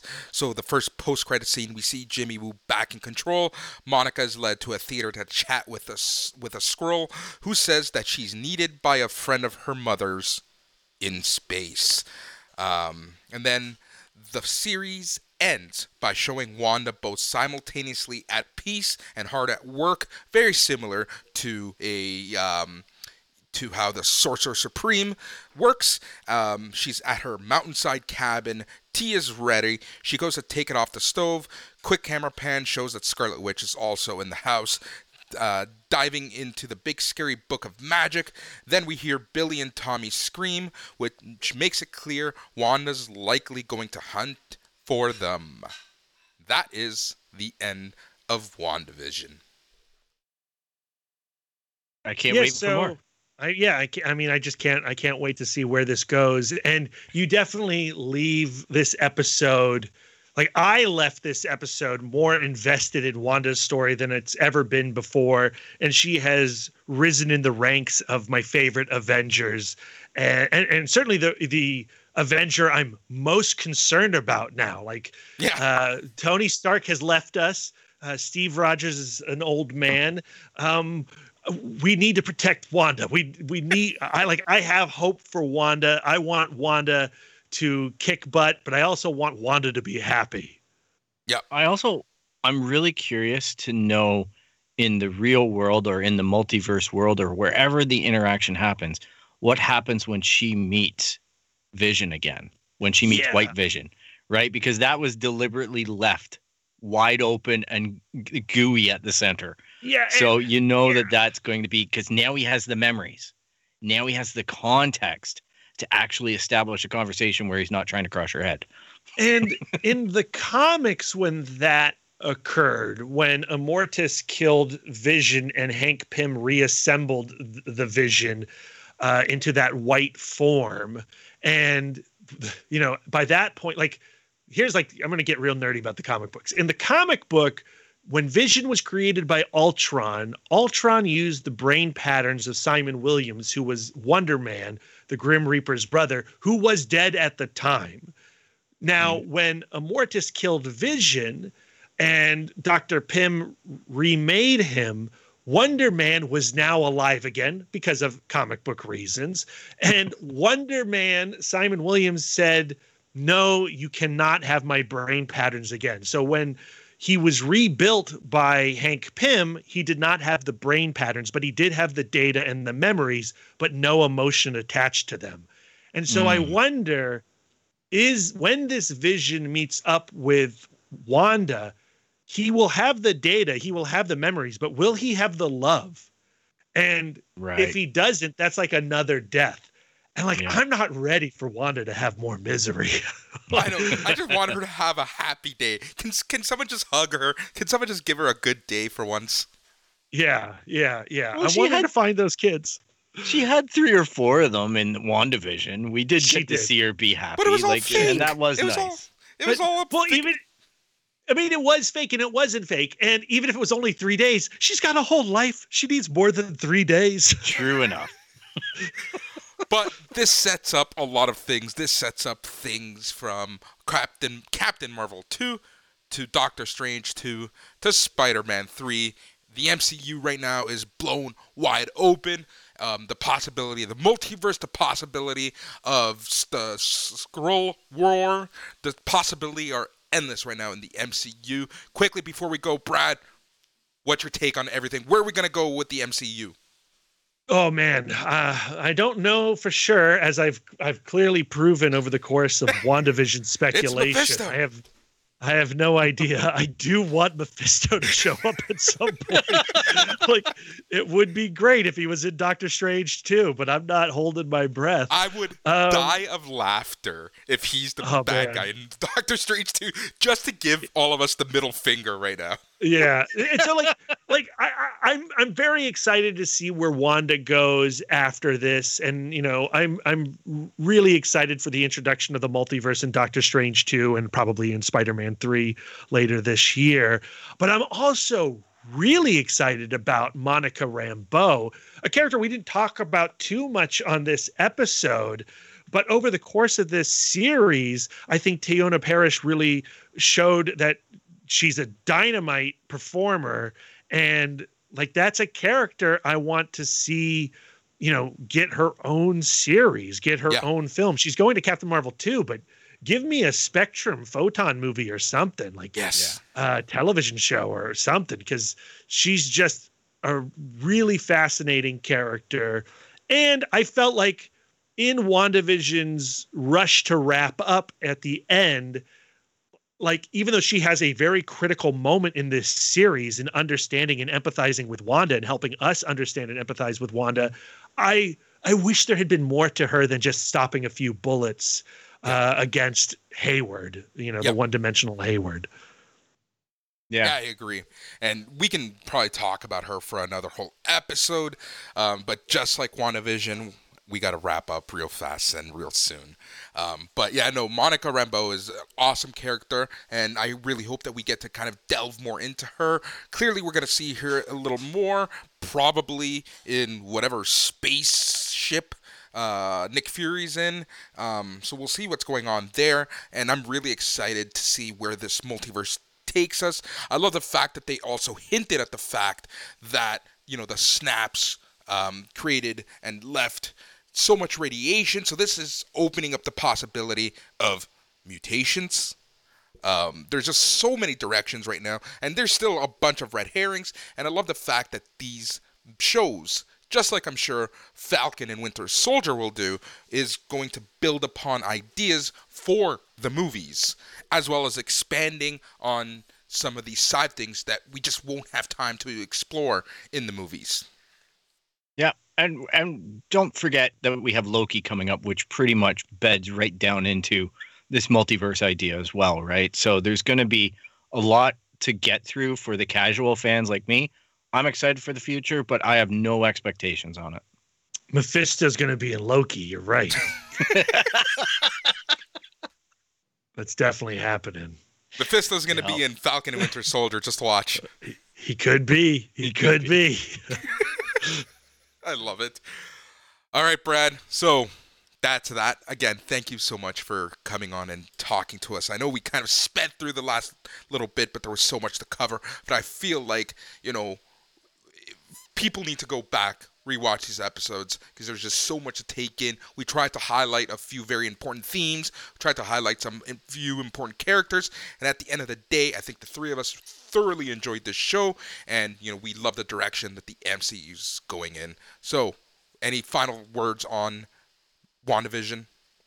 I mean, thank you guys for having me on to talk about it. I do think that this show, like the best Marvel movies, has you reevaluating the films that came before. Yep. Lisa and I have started a rewatch of all the Wanda and Vision centric movies. We rewatched Age of Ultron, and this show brings even more depth to her characterization in Age of Ultron and had me appreciating that movie in ways that I had not before. And the same goes for Civil War and Infinity War and Endgame. So yeah, if you haven't rewatched those movies with this in mind, do so. And I think WandaVision is going to be a hell of a rewatch. I think it's going to be just a totally different and unique experience when I start over. Yep. 100%. You're 100% right. So Brad, tell our listeners where they can find your podcast. You can find me on Twitter and Instagram at CBCC Podcast, or you can go to comicbookcouplescounseling.com. You can also join me over on my personal Twitter feed at MouthDork and find me at Film School Rejects. I wrote every week about WandaVision over the course of those 8 weeks. I even did an interview with cinematographer Jess Hall, which... we talked about it a little bit at the beginning, but what they did with the cinematography in this film is incredible, and how they did it is absurd. So go check out those articles. I'll be doing the same thing for The Falcon and the Winter Soldier in 2 weeks? That's nuts. Mm-hmm. Yeah, 2 weeks. Coming up fast. All right, Brad, I'm going to put you on the spot. Are we going to have you back to talk Falcon and Winter Soldier at some point? Of course, you know it. I am here. You invite me, and I'll be here to talk Marvel stuff. Awesome. I can't wait. Phil, tell our listeners how they can get a hold of us. Sure. You can find us on the internet at www.itscanonpodcast.com, Instagram, Twitter, and Facebook at It's Canon Podcast, and email us at show@itscanonpodcast.com. And yeah, where you find podcasts, you're going to find us. You're going to find Comic Book Counseling Couples. You're going to find all of us out there on Google Play, Apple Podcasts, everything like that. And if you'd like, please subscribe to both podcasts and give us a rate and review. Yep, just 5 stars. Like the MCU, 5 stars, 5 stars, 5 stars. Because just like the MCU, all these podcasts are connected in some shape, way, or form.